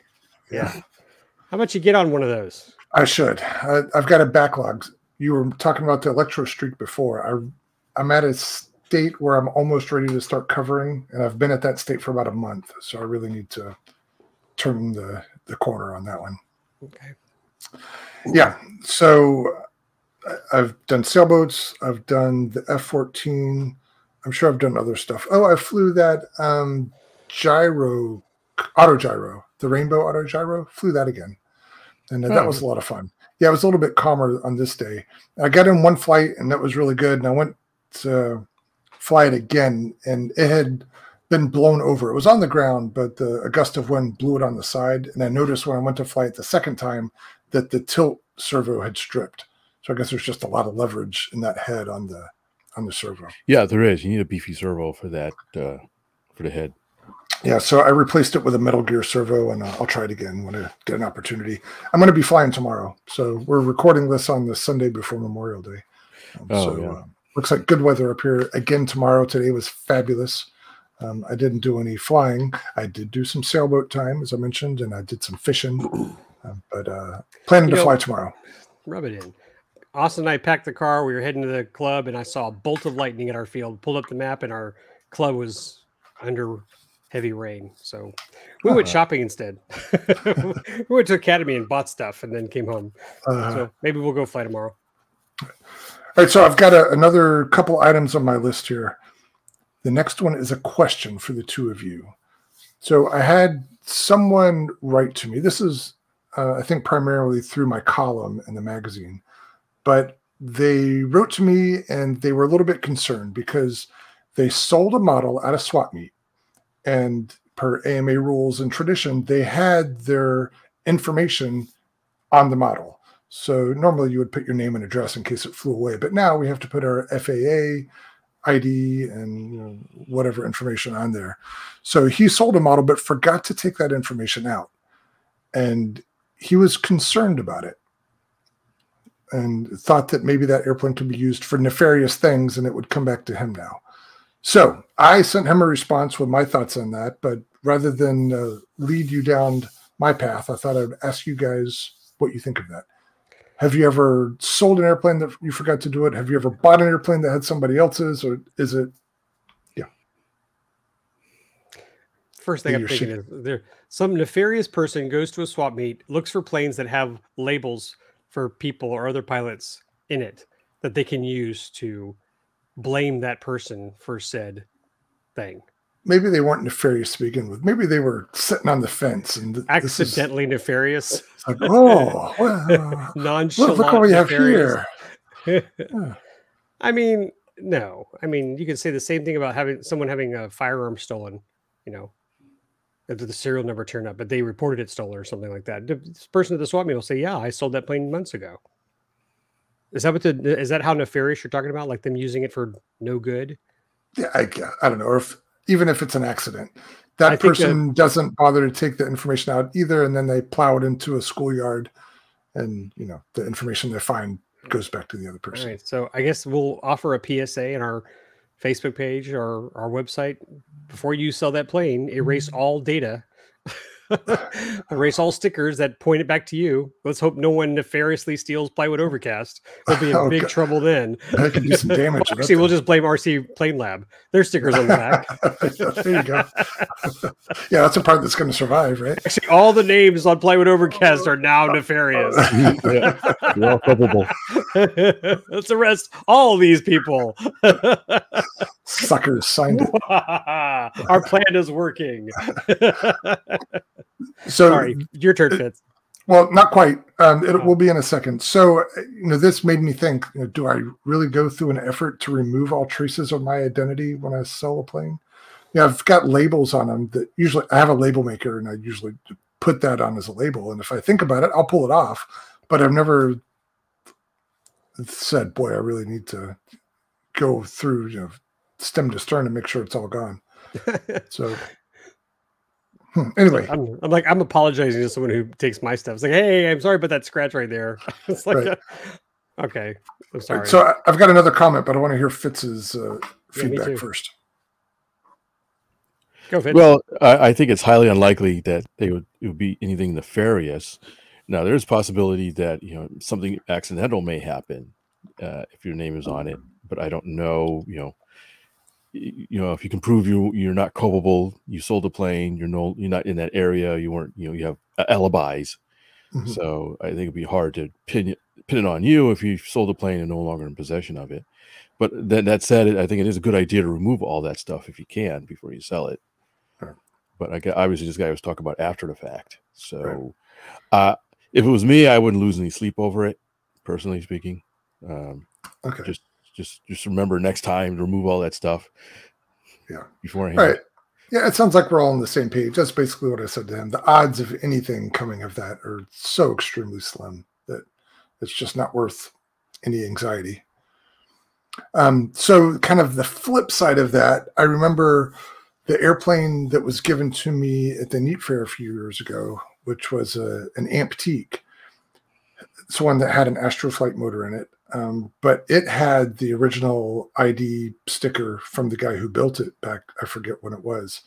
And I thought that was kind of a neat memento of an old airplane.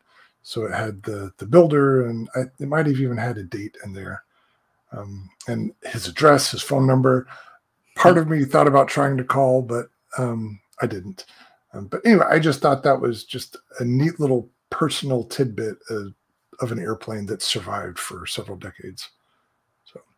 Yeah. So there's that side of it too. Well, I have Colonel Graven's plane right here. Yeah. Okay. So I haven't checked, but if his name is in there, I'd keep it because it reminds me of him. Yeah, absolutely. So, yeah, and I would think we were talking earlier that Fitz has that control line plane from Herman, who is no longer with us. So I just think it's neat that he's flying that model still. And yeah, so if it had a sticker with Herman's name on it, all the better. Yeah. Okay, so good. Is this something maybe the first time in the history of RC Roundtable? Do we all agree on a thing? Oh, man. We're done. This is the final episode. All right. All right. Thanks, folks. We made it. All right. So the last thing that I'm going to bug you guys about. I mentioned that this is Memorial Day weekend. It's Sunday. I spent the first few days of the weekend, starting Thursday night, in Chicago. I was there for a wedding, but I had an extra day. So my wife and I went to the Museum of Science and Industry in Chicago. And I've been wanting to go there because I knew they had a World War II German submarine there. That's a thing they've had for decades. But I got there, and there's some other neat stuff too. They have a Stuka hanging from the ceiling, and I can't remember if I've seen a Stuka before. Do they have one at the Air and Space Museum? Gosh, I just can't remember. But don't remember. No. Yeah. But I've never been to the Air and Space Museum. Okay, well, you got to fix that. That's a bucket list item. Yeah, both. Yeah, the one on the Cindy mall. said you'd be fine if I just took the boys. So, Yeah. Okay. Yeah, but yeah, there's 2 locations now. You should go to them both. Okay, so let's assume I've never seen a Stuka. This is one that was captured in North Africa. I guess they took over some airfield and the Stuka was there. So it's in the desert camouflage with the mottled stuff and the extra air filters and stuff around it. And there's no wheel pants on it, but it's just a big airplane. It's kind of interesting. And they've got it hanging up. So you're on the second floor balcony that walks around, and you're close enough that you can see some of the rivet work and the inevitable dings and stuff like that. It's really cool to see. And right behind the Stuka, they have a Battle of Britain veteran Spitfire, one of the early models. And same thing, you're close enough that on the tail you can see patches, and they've got the swastika kill marks under the canopy, and just a really neat piece of history. Just like, bam, right there in front of you. So I must have just sat there and stared at them for a while, and people thought I was a weirdo, but I don't know, the things in my head, like this hunk of metal and fabric has survived a lot of things and been through history. And I don't know, I feel connected to that when I'm looking at those airplanes. And they had other stuff in that same little area. They have a Jenny that they have hanging upside down with a wing walker on it. That was kind of neat. And then an old Boeing, I forget the designation, a 40B, whatever one of the early airmail planes was. They've got all those there. And then if from that same balcony, if you look down, it's over the most ginormous, I think it's a HO scale, but ginormous train set you can imagine.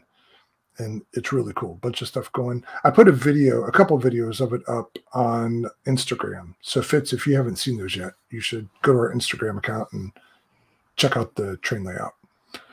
And then if you go around the corner, also in that same area, there's a 727. And they were a big deal. A 727, they've been around forever, but just really kind of neat to see it up close and how all the things work. And same sort of thing. I told you I could see the patches on this Spitfire. You look at the tail of a Boeing 727, and there's vortex generators on the vertical stabilizer. I'd never noticed that before. I'm like, why the hell do they need vortex generators on the vertical stab? I can understand why they do it on wing surfaces, but why on the vertical? Fitz, you're muted if you're saying something. Oh, I'm sorry. On a 727, you said? Yeah. Oh, probably for the same reason they need vortex generators on the wing. Well, that's only for high angle of attack, so you don't get separation, right? But why would you need it on the vertical? Well, usually it's to recover the laminar flow, right, of the airflow. So maybe, I don't know, maybe at certain angles of attack, it still needed it. Maybe the rudder, to make the rudder more effective. Yeah. I don't know, at low speeds. That's interesting. All right. So for all you aerodynamicists out there, I'm dying to know, why are the vortex generators on the vertical stab of a 727? And are they on other big jets or anything else? So no, unless something weird happened with because the 727 is a third engine on the tail, right? Yep. So maybe there was some turbulent air caused by the the intake or something that they needed to clean up. Yeah, maybe so. But I had never even Things that considered keep that would Terry be a thing. asleep at night. Keep me from sleeping at night. So, Yeah, thank you. Awake at night. Yeah. Anyway, so and they've got that set up where you can walk through the seating area, and it was interesting. I assume this one was in service in the 70s, maybe the 60s, but they've got the original passenger seats in there, and the space between those seats. Like, oh man, what luxury that must have been. You could fit a whole, anyway. And so went through all that, and then as you turn the corner, there is a Travel Air mystery ship hanging from the ceiling, and they talked about what a novel new airplane the Travel Air was. Now, that's not the racer that you have, Fitz. You have what a I had a Gilmore Red. Yeah. Okay.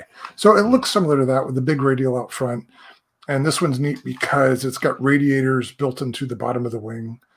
But yeah, that's high tech stuff. Yeah. Back then. Yep. And they talked about what, all the different innovations that came with it and how it was super fast. It's quite literally leading edge technology. Huh? Yeah, right. So, so all those things, we did those kind of early on. We spent hours at this place, lots of neat stuff there. And then we identified early on that I wanted to go see the submarine. And so we were getting towards the end of the day and the place is getting ready to close. I'm like, all right, we need to head towards the submarine now before we don't get a chance to. And the way they've got it, apparently they moved locations a few years back. It was in one place for a few decades, and then they refurbished the submarine and put it in a different location. They moved it. This is like, I forget how many 100 feet long the submarine is, but just moving it was a huge ordeal. But anyway, there's a super long hallway that leads out to where the display area is now. And all along this hallway, there's different exhibits, like old World War II posters, and then kind of a diorama of what happened on the day the submarine was captured, yada, yada, yada. And my wife, God bless her, she loves to read every sign in a museum. So we're going down this long, long hallway, and she's trying to read them all. And I'm looking at my watch. I'm like, we got to go. And finally I said, you read the signs. I'm going to look at the submarine. And so I went all the way down there, and Fitz, you would have loved this thing. It is super cool. It's, what class is it? You mentioned it to me, like a 9? I think it's a Type 7, but I was trying to look it up. Is it Type 7? I want to say it's a Type 9. I think it was Type 9. Launched in 1941. It was captured in 1944.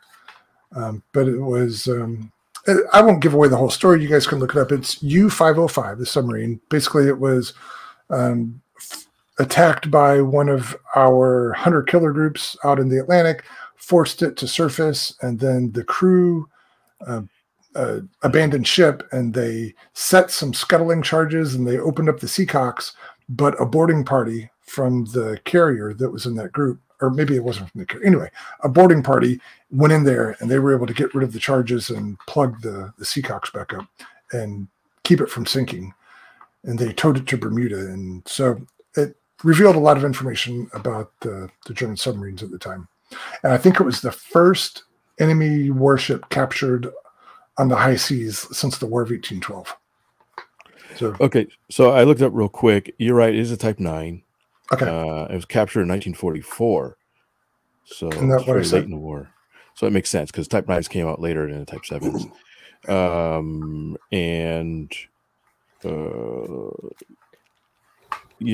sorry, I was looking up the stuff.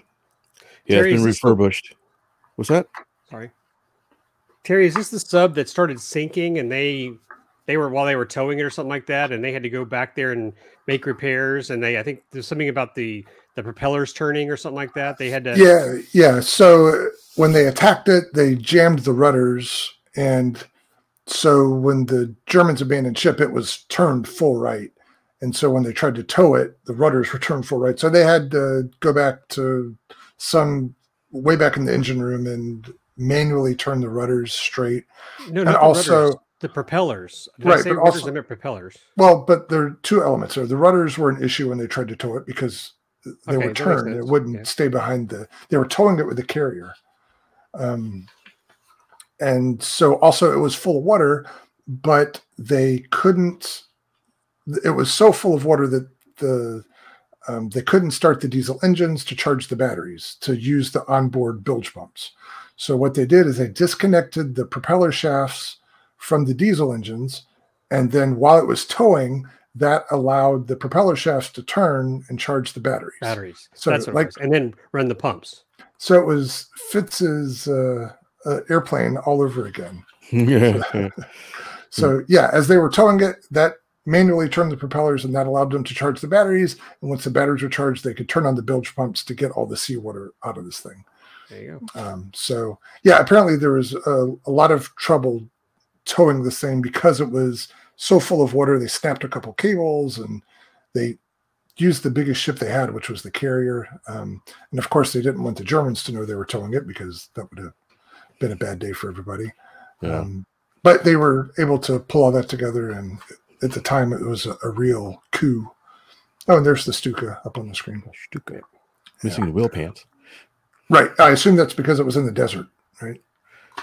So Know. they probably captured it that way. Hmm. There's a Spitfire. Look at that. And you can see the Boeing mail plane hanging behind it. Anyway, so the submarine, it's as it was captured. Well, I take that back. They did do some restoration on it. Oh yeah, stay right there. This is something I noticed the other day. Those ailerons aren't fabric covered on the 727, are they? Or is that just some weird texture? No, I think that's scalping in the metal. Yeah, okay. Yeah. I would think that's weird. Oh, they had a replica Wright Flyer. I want to say that replica has flown. I might be making that part up. Possible. Yeah. Sounds good. We'll go with it. Yeah. Wait, but finish. Oh, there's the Traveler mystery ship. It's a motor or generator or something, right? Yeah, it's an old electric motor. They have a display that's got a bunch of stuff. And I was going to make a joke that was the motor that was included with the Goldberg Electra or something.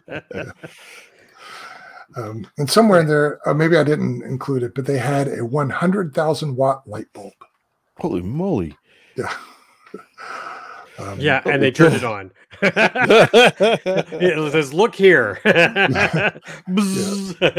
Well, they did have a Tesla coil there, and it's mounted up in the ceiling, and it's got a clock that counts down. This is when the Tesla coil discharges. What they don't have is a warning that says, "Beware, this thing is loud as hell, and you're going to jump out of your pants when it discharges." I'm not kidding when I tell you, you can hear it throughout the whole building. It's like a bolt of lightning. And they've got seats around it underneath where you can watch the arcs go across. The first time it went off, their kids burst into tears. So it's interesting, but yeah, I'm surprised that they don't tell you just how loud that's going to be. But getting back to the submarine, so much neat stuff in there. There's from when the thing surfaced, all the ships started shooting at it, right? And so there's still bullet holes in the sides, big ones, little ones. And at the same time, they had a Wildcat flying around as part of the air cover, and it was shooting 50 calibers into it. You were just unloading on it, huh?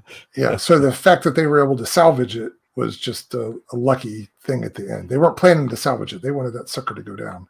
Yeah. Now, I can't remember if you said or not. Can you go inside of it? You can pay for an internal tour. Okay. Yeah. But as part of your normal museum entry, you can go and view the outside stuff, and they've got a torpedo display and stuff like that. So, and then, the janitor had his push broom shoving us out of that room when the museum closed. So we spent every spare minute we had trying to absorb the submarine. It was really neat. Yeah. Yeah. So I'm sure that you would have appreciated it, both of you, but especially you, Fitz. So if any of you out there are ever staying around Chicago and you want some neat war artifacts to see, then the Museum of Science and Industry's got some. Sounds good. Yeah. I will. If I'm in the area again, I definitely will stop by. Yep. That's it. I got no more. God, finally. I thought you'd never end. Man, would you drink coffee just tonight or something? You just going to...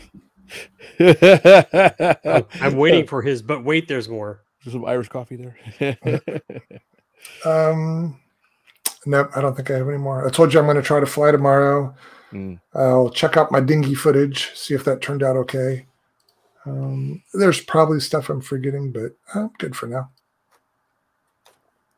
So I'm glad you guys are back. I'm glad you had fun. Oh, and that begs the question: what's the next event? You guys have had lots of events.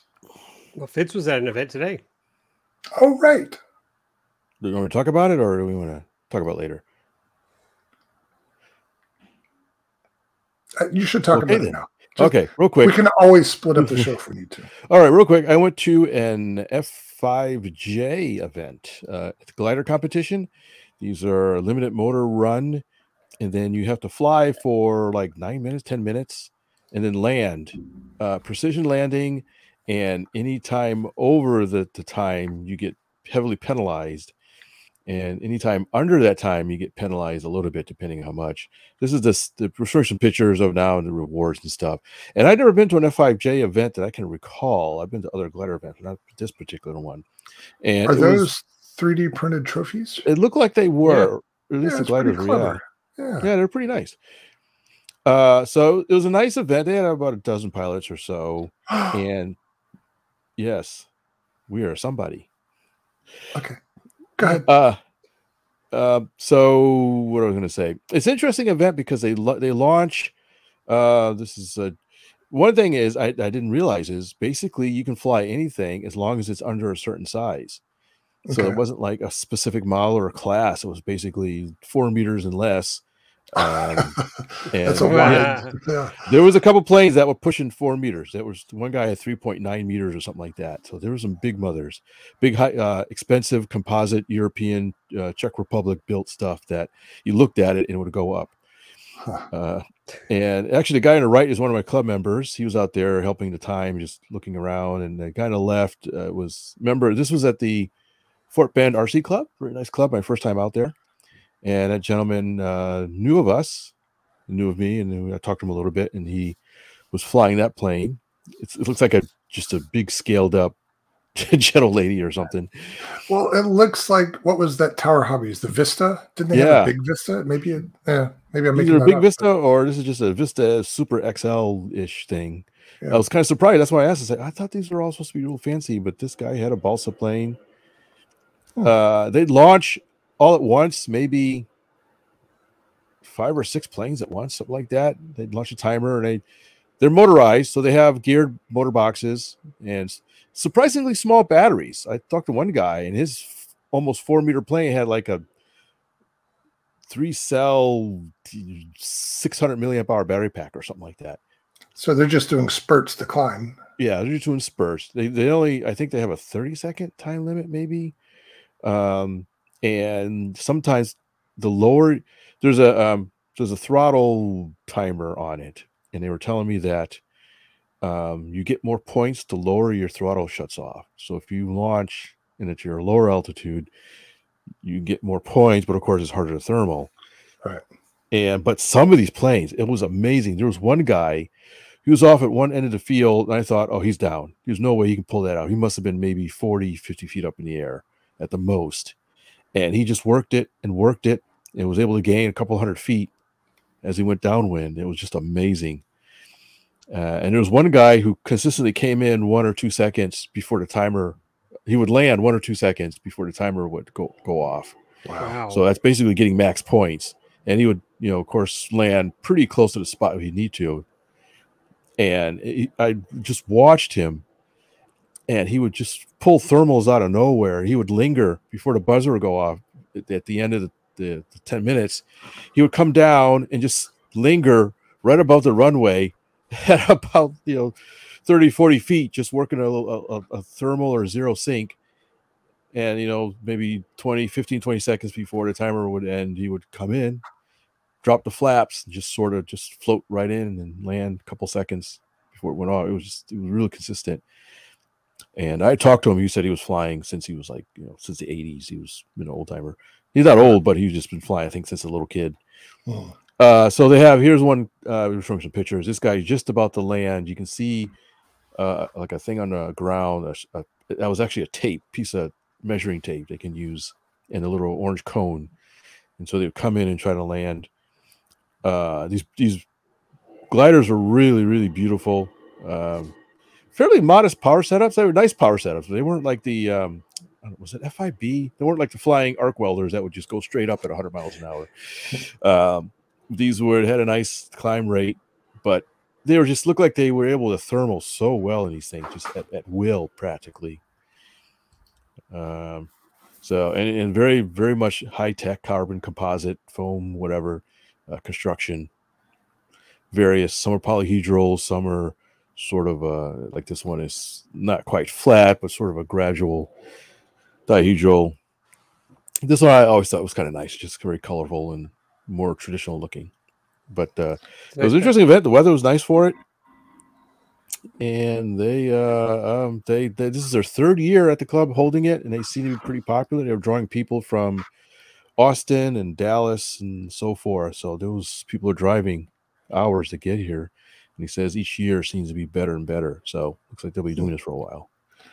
So you did not participate. You just spectated. I just spectated, took some pictures, took a little video, and that was it. I was just curious, and I couldn't stay out that long anyways. I need to get back and to work on some stuff. So, and I'm not sure if Chris's last name is Riha. I don't know if you met him, but he's the organizer. Yeah, he's a CD. I talked to him a little bit. Yeah, I can't remember his last name, but he also competed. He was a CD and he competed a little bit.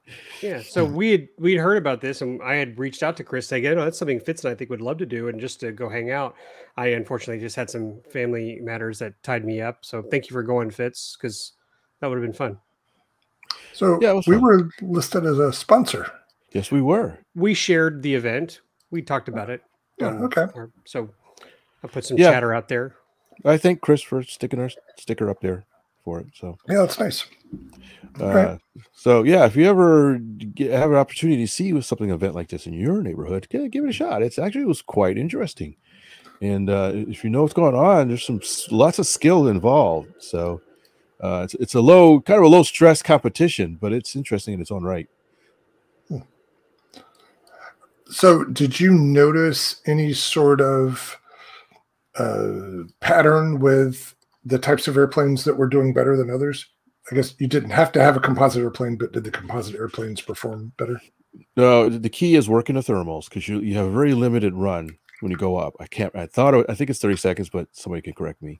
And then once the motor shuts off, you've got a device in the side of the plane that records the altitude where the motor shut off. And so they download that after you land, the telemetry. But you don't have any active telemetry, so you don't know. It's all eyeballed, calibrated eyeball. And then so you have to either decide, am I going to go high and try to work thermals, or am I going to go low and really test my skill? Maybe the first flight, they may go a little high until they discover where the thermals are. There seem to be a couple areas of the field that were kind of consistent for thermals. I noticed after a few flights, a lot of them would sort of migrate to that particular area. So I think after you got a flight or two, you say, okay, I know I can go here, maybe shut off early and try to work a thermal. And it depends on your skill and your plane capability too, because some of those planes they thermaled like very little provocation. And of course the skill, and being in the right place at the right time, if you want to be on the ground at a certain spot at a certain time with the wind and stuff to judge that. The wind was changing too. So there was some consistency in some of the better performers I noticed, but you're still at the whim of nature. Yeah. How many flights do you get? I don't know. I meant to ask how many heats or whatever they had, but I forgot. They had sheets and papers, and it looked like quite a few. It looked like they could do a dozen or so, because they're only 10 minutes long. So it looked like there was a lot of lines on it. So my guess is I might reach out to Chris and get the specs and then add it to the post for this. Yeah, I'd like to know. Yeah, I meant to ask more details. I totally forgot. And it may vary depending on the. And they're doing it both days. They did Saturday and Sunday too. They said, which I was surprised. So they were doing a lot of flying. There was a couple of carnage. There was one guy, I had a couple of pictures. I think he stalled it, making a downwind turn or something right over the runway, trying to turn sharp to land, and he hit the paved runway and snapped the nose off his nice fancy carbon composite aircraft. The guy we saw a picture earlier walking with his what do you call it? The one that looked Vista. Like the Vista looking one. He actually hit some power lines with his. He hit Wow. 2 power lines. Apparently, he hit one, he If pulled him one out of the wasn't air, and enough, hit another one going down. But apparently, he just minor damage. He pulled it Oh, up good. and said, "Hey, I can fly again." And went off again. I can Had to say recharge his battery. Yeah, I have hit power lines so have I. a long time ago. I snapped the wing off hitting a power line when my general lady once. So, Hmm. so anyways, so yeah, it was just a nice, relaxing event. It was pretty neat. Might be fun to try if I ever get a plane that's somewhat competitive. But I looked at the prices of one of the guys' planes, and I got sticker shock. Well, yeah, that's why I asked Larger. before. F-16XL for that. Yeah, it would be interesting if you could be competitive at the local Houston level with an off-the-shelf Vista or whatever 2-meter balsa glider, or if you Anything's really have possible. to. Yeah, But you'd have to, depends on the day. If it's a day with good thermals, yes. If it's a day with little to light activity, it'd probably be very difficult. all right, sounds like fun. Yeah, It sounds also like similar rules to what you were talking about that you're going to do at the Nets, Lee. Yeah, it does. I think it's 30 seconds, but I'll check. As I mentioned, I don't care about the rules. I'm just going in there to fly. If they disqualify me, what are you going to do? I had a thing and it's gone. Yeah. Bring it back for 176. Right. Let's wrap this one up, folks. It's 2 hours in. Yep, we're working out. You guys finished? I am finished. I'm about to melt away here. You So finally finished, Terry? Oh, yeah. What do you mean finally? You guys took why I yada. bang zoom. Yeah, I was watching the Three Stooges the other day. I was flipping through channels they were on. All right. So, anyways, thanks everybody for listening to this very fine episode of the RC Roundtable. Super fine Yep. episode. If we said something stupid, silly, insulting, or need some corrections, please send us an email at Attention, Terry Dunn. Attention, Terry Dunn. It's info@rcroundtable.com, right? Contact at Contact RC at rcroundtable.com. Sorry. You're gonna lose your job, Fitz. Yeah, I always forget. And of course, check out our social media. We're on Facebook. We're on Instagram. We may have some YouTube stuff out there still. And YouTube. Of course, you're watching this on YouTube. And of course, rcroundtable.com. And on that note, we will see you later. Thanks for listening and watching. 99. Please visit our website at rcroundtable.com, where you can send us comments and suggestions or listen to our other great podcasts, where you will also find links to our iTunes and social media sites. Thanks for listening.